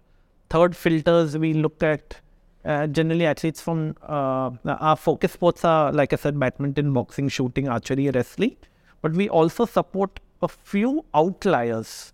So Mirabai Chanu is an outlier in weightlifting. We support a couple of table tennis players, couple of swimmers, 4-5 from athletics. Athletics, there are 45 events, but we support maybe a few javelin throwers, a few young jumpers, long jump and triple jump. So we focus on events where we think that 8-10 years down the line, we can potentially win medals. So one is to look at results. We look at consistency of performance also, and not just one-off performances. But after you do that, there are many other factors and the qualitative factors that are equally important. And we talk a lot to experts in the field, talk a lot to coaches, look at the kind of background and support systems they have had in place to come to that level. Because in many sports like archery and shooting, most of the athletes come from poor areas. So say archers come from Jharkhand, Sikkim, small villages in Jharkhand, Sikkim. Growing up, they have not had the right kind of equipment. A young 13-year-old archer coming from a small village in Jharkhand cannot afford archery equipment that costs 4 lakhs. And so how is it a level playing field? We can't benchmark it with international scores. When growing up, they have not had the right kind of equipment or training or nutrition or stuff like that. So we have to, ideally you would want to be very objective, but in India, there's no choice but to be a little bit more subjective in our research. But what do you see in the athlete themselves? I think that's hunger and fire and passion. But 12 साल के बच्चे में कैसे दिखता है वो? How do you just? It's hard to put my finger to it, but generally you can see it from discipline, from behavior, from drive, and it's hard to define that, but generally you know it when you see it. Yeah. And it's something I love doing. I love talking to young kids and understanding what drives them and understanding.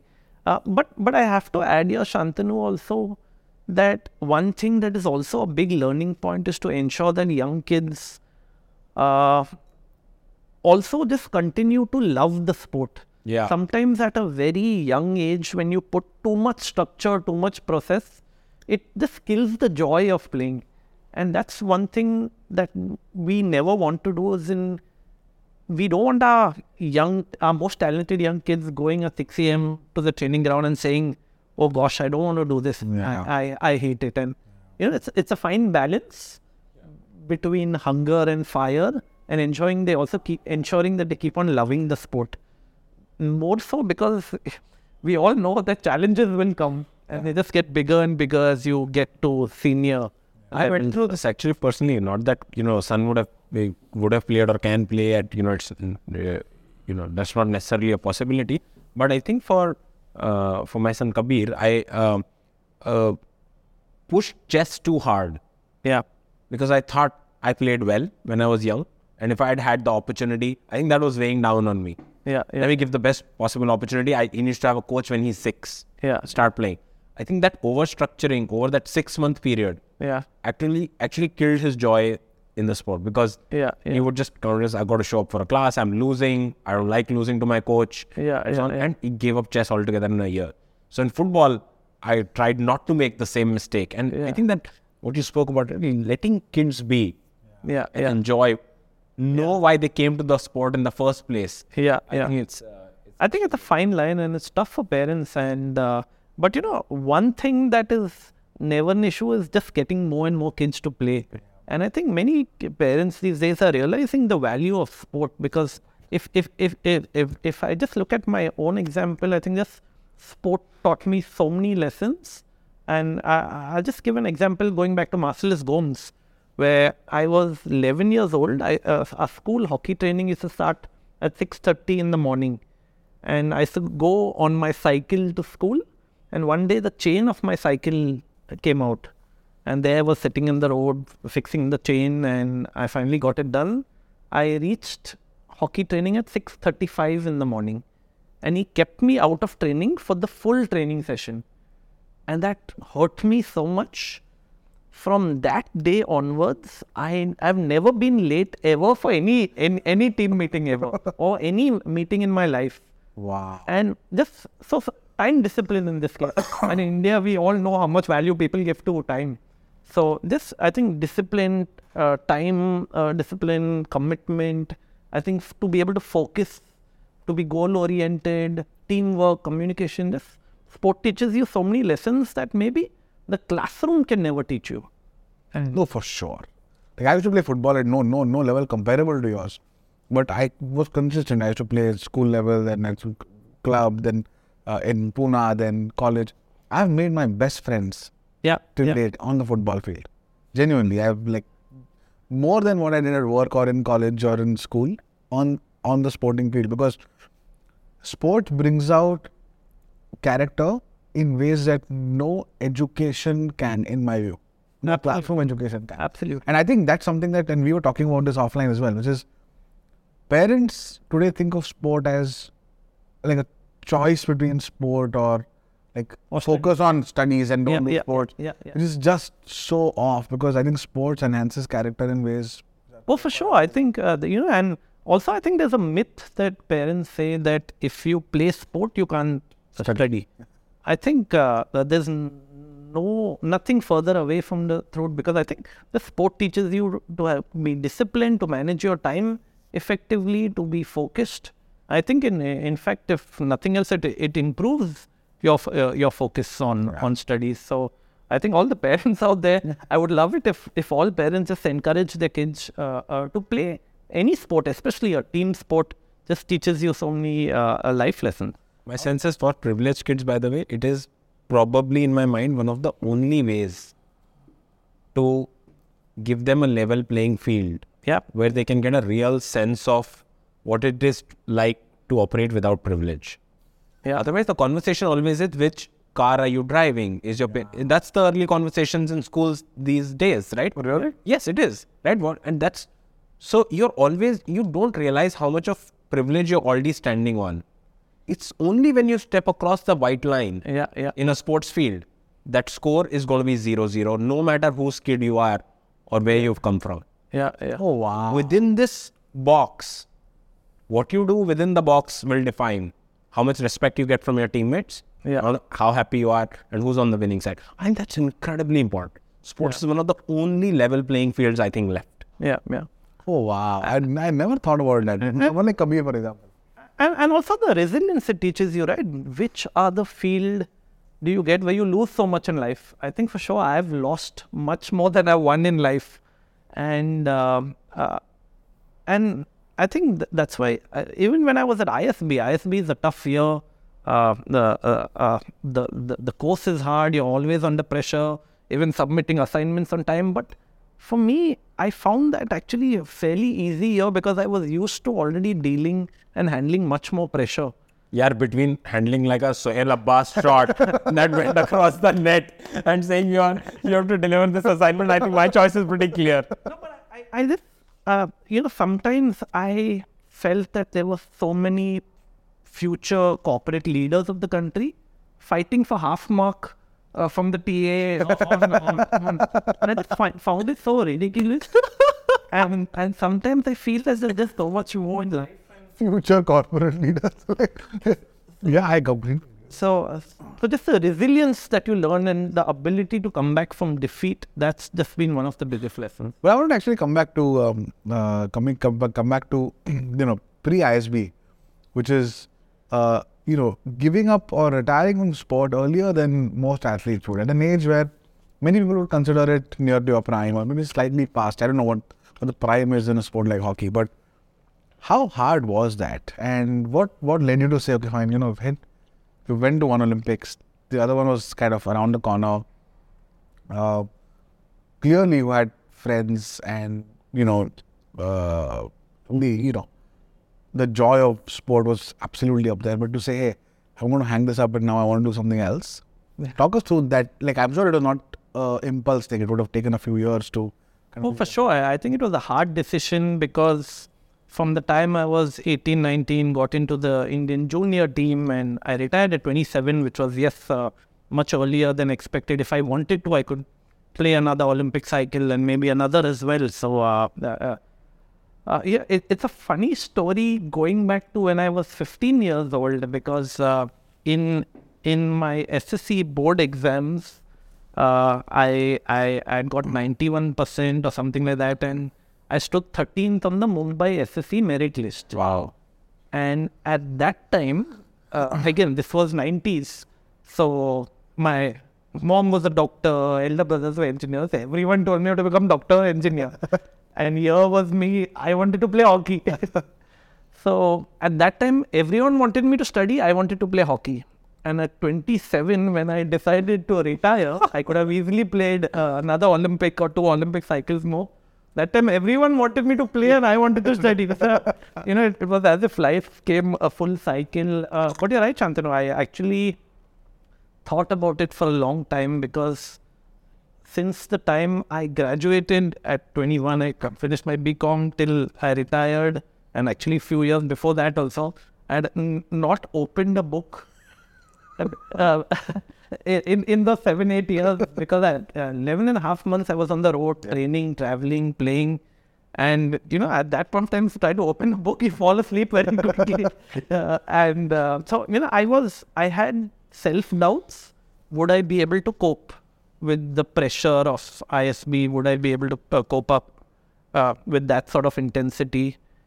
And finally, I just decided to take the leap into the sort of unknown.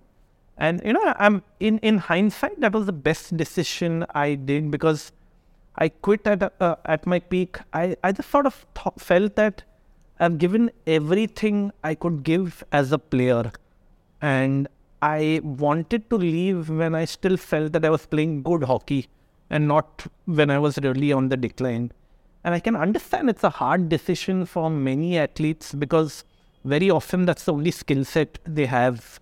And it's tough to sort of take that leap into the unknown. So, many people thought I was mad when I quit at 27 and decided to study at that point of time. Many thought I was equally mad when after ISB, I ditched a conventional corporate job, campus placement. Where you got placed?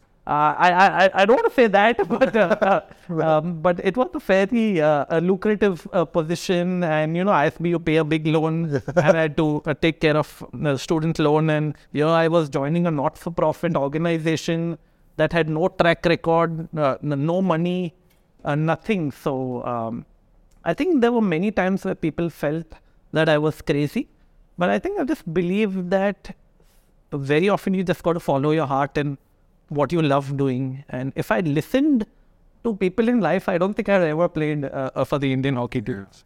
So no regrets on that one? Oh, absolutely not. I think with nothing in life, I wouldn't change anything at all. I'm sure you have had many other offers along the way. So it's not a one-time decision right after ISB. Frankly, there is no one like you, right? Yeah. To have that sort of combination of playing at the very top in world sport, having a world-class degree, right? ISB is a fantastic school, having this experience. You've never thought about doing something else other than OGQ? I think what I've decided, so I've had a lot of job opportunities, offers over the years, especially in the last few years. But I think one thing what I realize is whatever I do, I want to do it in sport.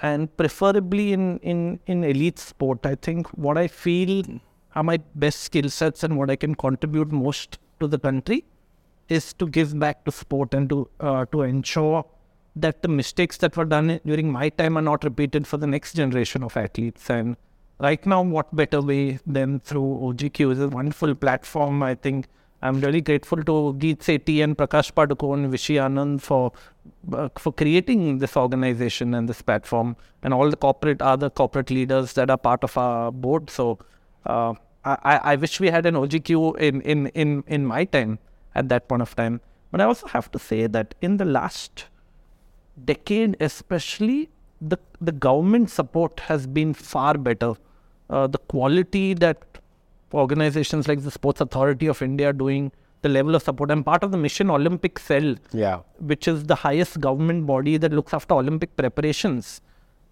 Every 2 weeks, there's a meeting and proposal from athletes for their Paris Olympic preparations are discussed in depth, in detail. There's much more quick decision making. Funds are released on time. The kind of support staff, the kind of systems and processes and structures are much better. So I think Indian Olympic sport is on the upswing, but there's just so much more to do. Yeah, there is. I think in India there's a room for 100 more OGQs. I hope they're look. Right from grassroots level sport to intermediate sport to elite sport at every single level, especially women's sport, Paralympic sport. Yeah, we haven't spoken about that.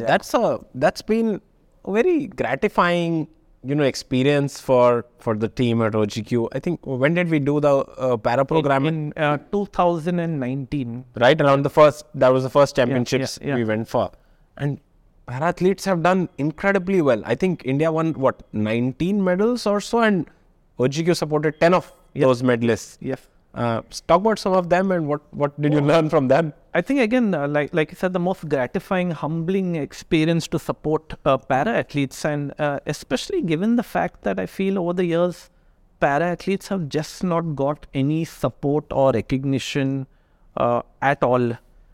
We researched we took the decision to try and support para athletes in 2018, but we said, let's research, first understand para sport, understand classifications. Much of these para athletes have either upper limb amputations, lower limb amputations, some of them are on wheelchairs.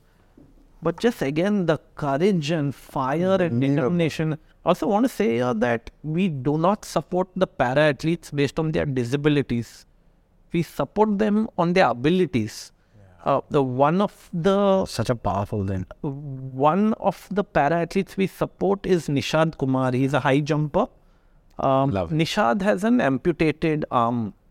He hails from Una district in Himachal Pradesh. When we started supporting Nishad, he was jumping around 1.96 meters. The qualification mark for Tokyo 21 was around 2 meters. We started supporting him in 2019, ensured that he had a good coach, the right physio, trainer, nutritionist, put all the processes. We sent him to Dubai. He had no support at that time to even go for the Olympic qualification event. He went there, after the right training, he jumped 2.01 meter. Then, of course, pandemic hit, the Paralympics got postponed by a year. When he finally went to Tokyo, Nishad jumped 2.06 meters to win the Paralympic silver medal in high jump. Shantanu, 2.06 meters, that's like 1 meter above your head with an amputated arm. 1 foot above your head with an amputated arm. And that's for me, that's unthinkable to do that. We, the government and OGQ together, we sent him to the US recently. We provided, again, the right sports science team, government took care of all the funding. We sent him to one of the best high jumping coaches in the US, to Chula Vista, where he trains. He recently took part in an able-bodied event at the National Games, I think. He jumped 2.14 meters. What? Wow. 2.14 meters. That's a 8 centimeter improvement from the Olympics. But our national record on this thing, high jump will be 2.26 or 2.8. Absolutely. He competed in the able-bodied event and finished 5th in the ground arm. Yeah. So, my view is just simply incredible, the kind of resilience. Nishad Kumar is the son of a farmer, and again, growing up, he's had no nutrition, no coaching. These people barely knew about that the Paralympic exists also. They started very late in their career. So, like I said, again, another example, if we're able to put better processes in place for our para athletes, we can do so much more. I love Nishad for many reasons. One of my favorite things about him is how he visualizes and manifests. So if you watch, him jumping, He's a lean figure, tall, Yeah, yeah. one arm. He stands there, and many high jumpers do this, many athletes do this, but he goes through the entire process in his head. Yeah, yeah. Does that, and in the end, you see him. Yeah. You'll see that, the flop happens in his head and he's cleared it. Yeah, yeah. I said, that's right. Yeah, yeah. He's won that battle before he's gone in there. Yeah, yeah, yeah. Love in his head. It's won here. Yeah, yeah. Before it's, won on the mat. So it's just incredible. Yeah.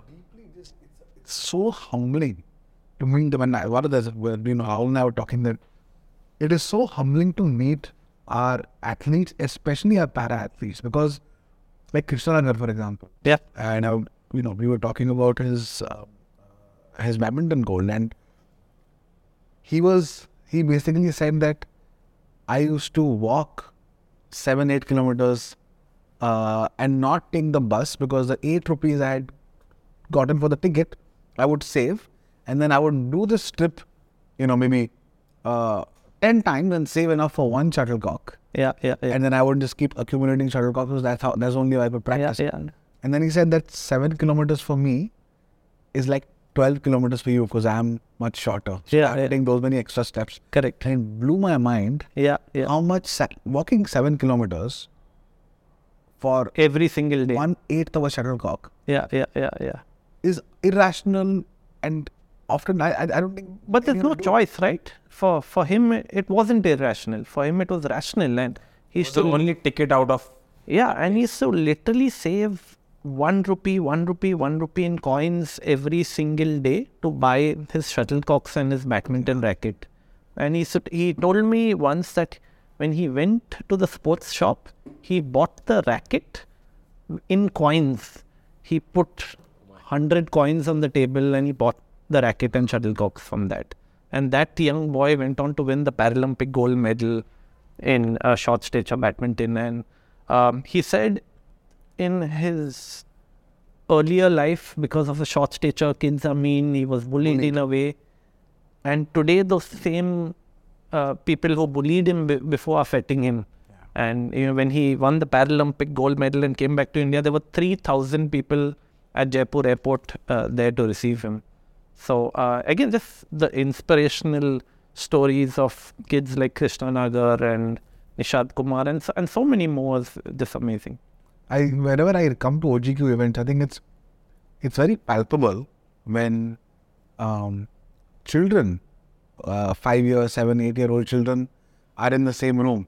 We usually do it in a banquet hall in a hotel. Yeah. And I love OGQ events because unlike other sporting felicitations where it becomes about either sponsors or politicians or whatever, in this case it's always about athletes. Everyone else is in the background. Everyone else is at best an enabler, but the hero is the athlete. Yeah. But in this case, and what you do so well is, children are allowed access to athletes, and it's the children and the athletes in the front, and you can clearly see like the impact it has on a 5, 6, 7, 8-year-old child to be in the presence of an elite athlete and to see them in person, while all you've seen before is them on TV doing extraordinary things.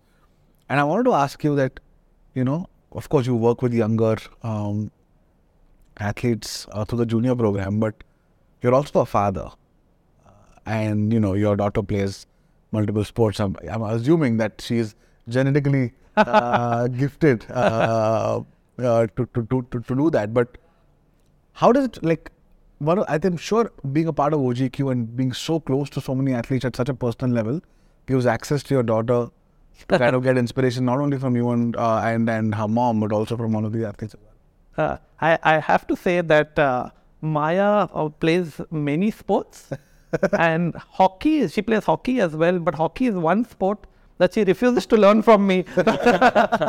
So that's the tough part of being a former India hockey player and a father as well. So I think that's a different psychology with kids. But yeah, I'm really happy that she loves sport. She loves to play all sport right now, and right now. I'm happy that we can give her the opportunity to play many sports. She plays football, hockey, badminton, swimming, tennis, etc. In fact, tennis is the sport that she is sort of playing a little bit more seriously compared to the others. And like for me, I'm fascinated to see that because I never held a tennis racket in my life, and I never had the opportunity to play tennis. We didn't have any club membership or stuff like that, with no access to tennis courts. So I'm glad that I could give her the opportunity. But as long as she's just having fun, I'm just really happy. And you spoke about kids as well, and I think one of the biggest goals of OGQ is to inspire not just all Indians, but especially young kids. And if we're able to give them hope and inspiration in a large way, I think the goal would be achieved. So inspiring young kids along with using sport as a tool towards nation building. Yeah. And just making all of us feel proud. And like I said, our tagline, Shantanu, it takes just 6 grams of gold to lift the worth of a nation. 6 grams of gold, that's the weight of pure gold in an Olympic gold medal. And that's what we strive for. That's amazing. And some of the stories around children taking up sport, like we spoke about it earlier as well, but the stats are staggering in terms of for example, the badminton courts in Hyderabad. Yeah. You should talk about that in terms of just infrastructure that kind of just follows when children get inspired, parents get inspired, and then like the city kind of moves in to kind of build something where now there is just institutional Right. scale. So, when we started supporting Saina and Sindhu in 2009-10, Gopi used to tell me that there were around 30 badminton courts in Hyderabad, similar number in Bangalore. I was talking to Naresh Krishnaswamy from Cult. Yeah. Naresh was telling me today in Bangalore, anecdotally, there are about 7,000 badminton courts. And almost a similar in Bangalore. Almost a similar number in Hyderabad, anecdotally. So you can imagine what role models like Saina and Sindhu have done to a sport. How many people are playing badminton? How many job opportunities it has created to build those courts, maintain those courts, coaches involved, people playing much more sport, much healthier style of living. So I think we can never underestimate the importance of just strong heroes and role models. It's going to, it'll all add up. Look, since we were born, at least you and I were born, we didn't 88 no medal, 92 no medal, 96 bronze at the pace. Yeah. 2000 bronze. Maleshwari. Yeah. Out of the blue, one day we hear somebody's won a bronze, nobody cares. The next day we move on. 2004 silver, Rajavardhan Rathore. Yeah. 2008 one gold, Abhinav Bindra. Yeah. And then 12 is when it's then kind of OGQ happened. You kind of, and then 6 in 2012, 2 in Rio. That was a blip. Then 7, including Neeraj and the gold. Yeah. We've gone from 65th in the list, next to Egypt, I think, at that point in time, to 35th or 36th today. Well, I don't think that's our deserved place as a nation, right? Sure, we have several other problems to solve in the country, but we've got to be there at least in the top 10. At least Italy, Hungary, I don't know, Korea. They sound more like the company we need to be in. If not the US, China, and China. Yeah. This is like the numbers you're talking about. This is, now you're smelling the precipice of the S-curve, and the unfortunate part is every data point is 4 years apart. So we don't, if it's going to take 2 extra cycles, it's a decade that you kind of go behind. So how does OGQ kind of pull that S-curve as close to the present as possible? Is probably a big part of what keeps you up at night. Even you like to propagate healthy sleeping, but No, I think Hungary is a great example. At the Tokyo Olympics, India won 7 medals. Our best ever performance, Neeraj Chopra's gold medal, incredible performance by us. Hungary, which is a dot on the map, Hungary won 20 medals at the Tokyo Olympics. Were they concentrated on a sport or they were In about 4 or 5 sports. But that's the story for most nations. Yeah, absolutely. One of the big lessons that you learn from countries like Hungary or UK, like you mentioned, after the 96 Atlanta Olympics, is to win Olympic medals, you have to focus and play on your strengths. If you try to correct your weaknesses, the gestation period to get results is just far too long. And so focus is a critical learning. And Hungary has a population of like 4 million people. That's smaller than Pune.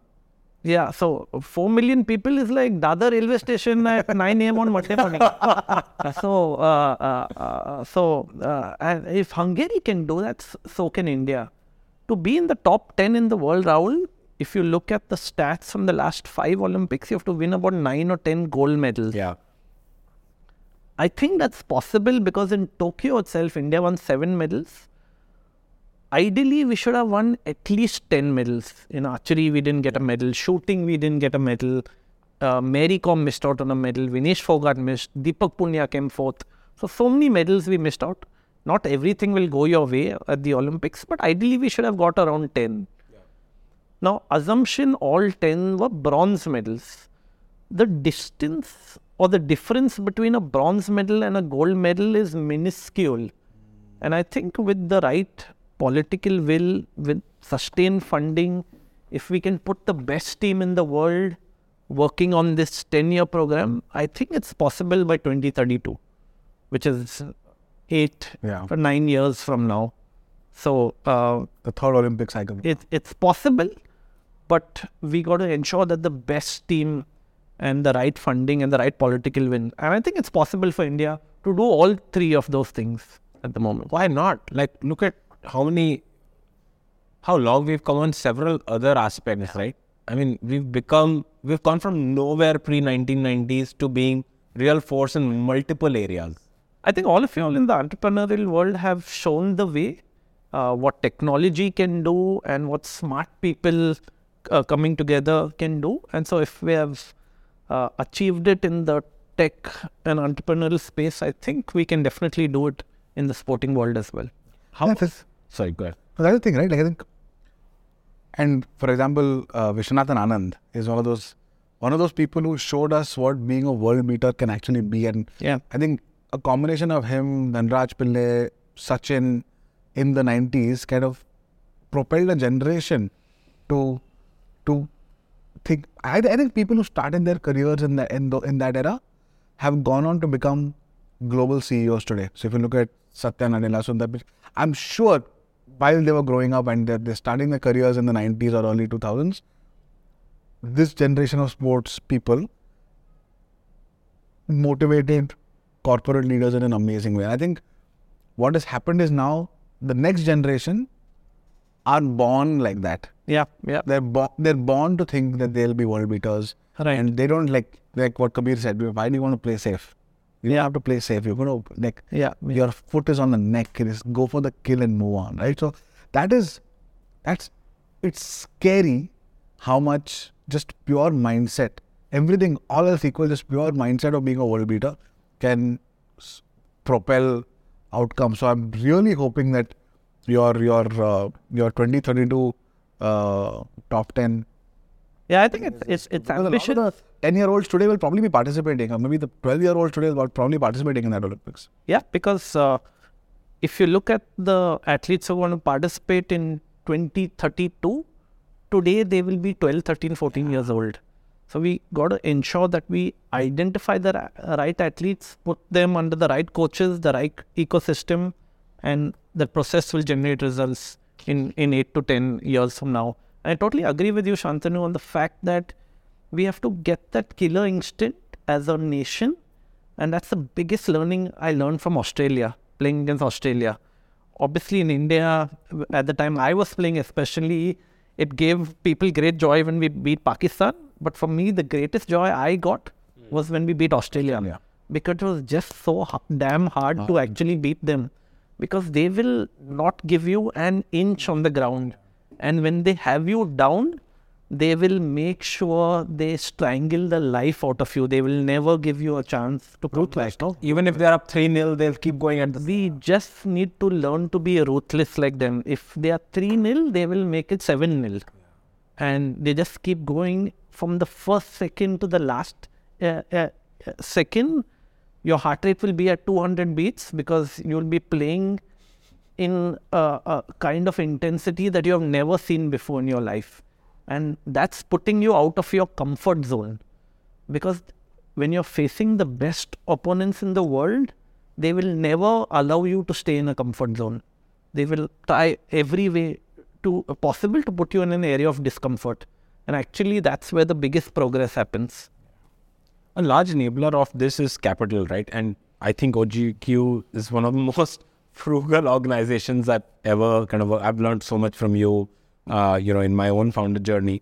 But I remember calculating this at the end of Rio, not Tokyo, but I think the cumulative money we spent, 2 medals won. So I try to get a ballpark cost per medal kind of won. And while this is not accurate because there are several other stakeholders spending as well, but it was a very, very, very reasonable number. I think it came to 15 crores per medal or something like that. So that's under 2 million a medal. Yeah. And I was reading some of the other stats where UK had published. They had spent, and there are economies of scale, right? When you put a lot of great cyclists in one place, you're not replicating infrastructure again. Yeah. Despite those economies of scale, they were at about 5 million medals. A medal. Wow. Right. So we've done it fairly efficiently, like, all other great Indian stories, like ISRO is the most celebrated, but we do this we do world-class products at world-leading cost structures, right? But capital is still important. And CSR is a large source for us. What do you think it will take to get a step change there? Last we looked at it together, the CSR market was about 25,000 crores or so. 250 crore, I think, came to sports. Yeah. And then we got about a tenth of that or so. Maybe now, this year, we've done really well, so about 2% of that. Yeah. And I know there's a lot of other problems to solve for, rural, sanitation, girl child education, and so on. But have you seen this change that organizations are more keen to now spend money on sports? Because this is also an avenue to effect change in communities that are otherwise underserved. Absolutely. So you're right, Rahul, on the stats, because if you look at CSR budgets, maybe less than 1% of total CSR budgets are being spent on sport. And on one side, CSR has been a big game changer because NGOs like ours that support Olympic, Paralympic, or say rural sport are eligible to get CSR funds. And that has multiplied the funding available to an organization like us. We are a not-for-profit organization. We can raise funds through donations. These donations come from individuals or family foundations or CSR. And CSR has really helped us scale our fundraising in a big way.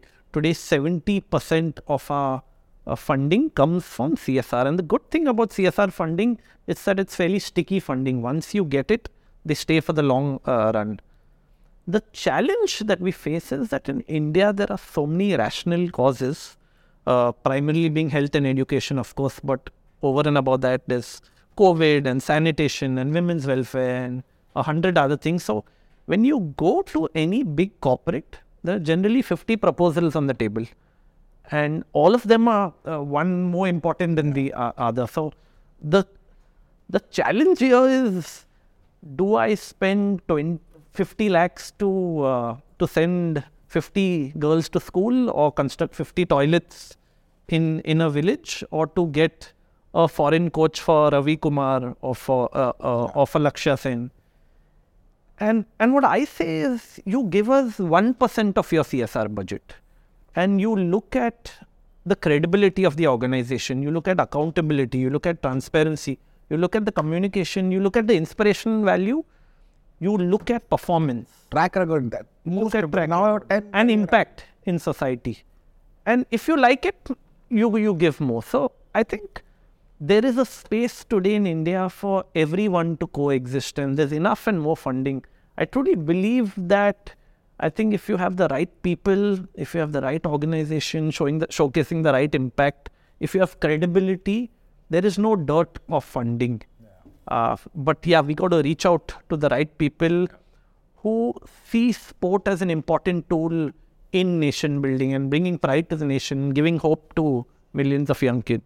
Nation building, upliftment of society, happiness of child. Like it has a lot of spillover effect in terms of and health. Like Shantanu, you said we spoke about the badminton courts. 700 badminton courts, they're coming into existence because people believe that there is a market for that. People want to play badminton.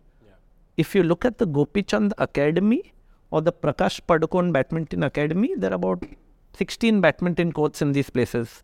From 6 o'clock in the morning to 10 o'clock at the night, the courts are absolutely packed. You will not get a court free because people are playing throughout the day. And some hours are allocated obviously for the top players, but the rest of the hours are pay and play. That means people are paying and coming to play badminton. And if you look at the health profile, if people are, more and more people are playing, that can only be good for our nation. I think the journey to the tricolor going up and national anthem playing, which by the way induces goosebumps every single time. For me, I don't know how many times I would rewatch Neeraj's ceremony. It just happens to me every time. Knowing what's going to happen, it's going to happen. I still feel the same emotion. I think the journey to that destination has many leading indicators along the way, but none better than you having packed badminton courts, football fields, tennis courts with kids. And I think we are then unstoppable because then the process being put into motion already. Combine that with the great ingredients like you're doing with sports science, coaches and everything else. I'm really hopeful that the 2032 dream is fulfilled. And there's so many tech entrepreneurs like Girish Mathrubootham, who is just invested in a state-of-the-art football academy in Mahabalipuram. Hashtag Messi from Madras. So it's incredible that more and more people are investing in sport and believing in the power of sport. And one of the reasons he actually built it because he wanted to take his son for football training in Madras, and he didn't find any good facility or he didn't find any good coaches.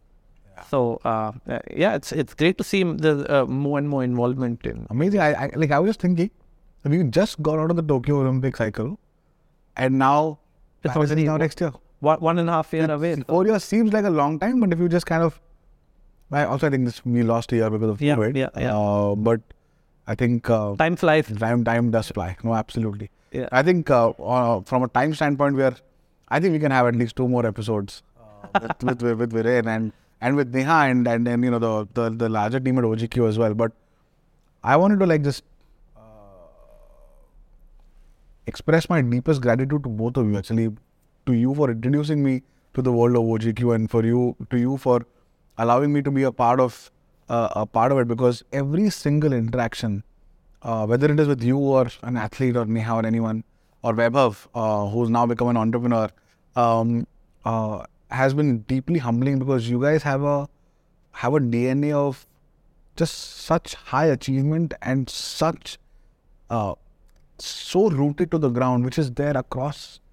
I think it's a thing about sport in India, and I walk away humbled every time, and I think it's a dose which is very healthy for me, of inspiration, humility, and just living life the right way. So I'm so glad you came here and shared stories wherein your experiences and were so authentic as you always are. But I'm hoping that people who watch, this is an entrepreneurship podcast, right? But I think today became something much bigger than that, which is around what it takes to achieve excellence, and you embody that, and you, through your organization, you also create it in others. So big thank you, and kind of rooting for that 7 number to hit 20, maybe 2028, but not 2032. But thank you so much for coming in. I don't know, Rahul, whether you also final words. You said it all. Thank you for allowing me to be part of OGQ over the last decade and a half. I think it's one of the most gratifying things ever in life. I think it's a lifelong dream shared with you that we see the national anthem playing and we see India in its deserved place in the sporting stage as well, just like the nation has done on several other stages. No, thanks, guys. It's been incredible to be over here. I'm a massive fan of the barber shop, and so many people I know and admire have been on the show. So just immensely honored and privileged to be over here, Shantanu. And both of you guys are two guys who I just admire immensely, learned so much, and the feeling is just mutual. So thank you for all the support to OGQ over the years from both of you. I just think that we need to get, from a selfish point of view, more and more good people involved in. Oh, for sure. I think that's one thing that people who are watching would love to take away is if you are interested in sports, if you want to be a part of the revolution that is creating sporting excellence and aiming for glory through Olympic golds, I think being a part of OGQ in whatever way you can will be amazing. I think we will put.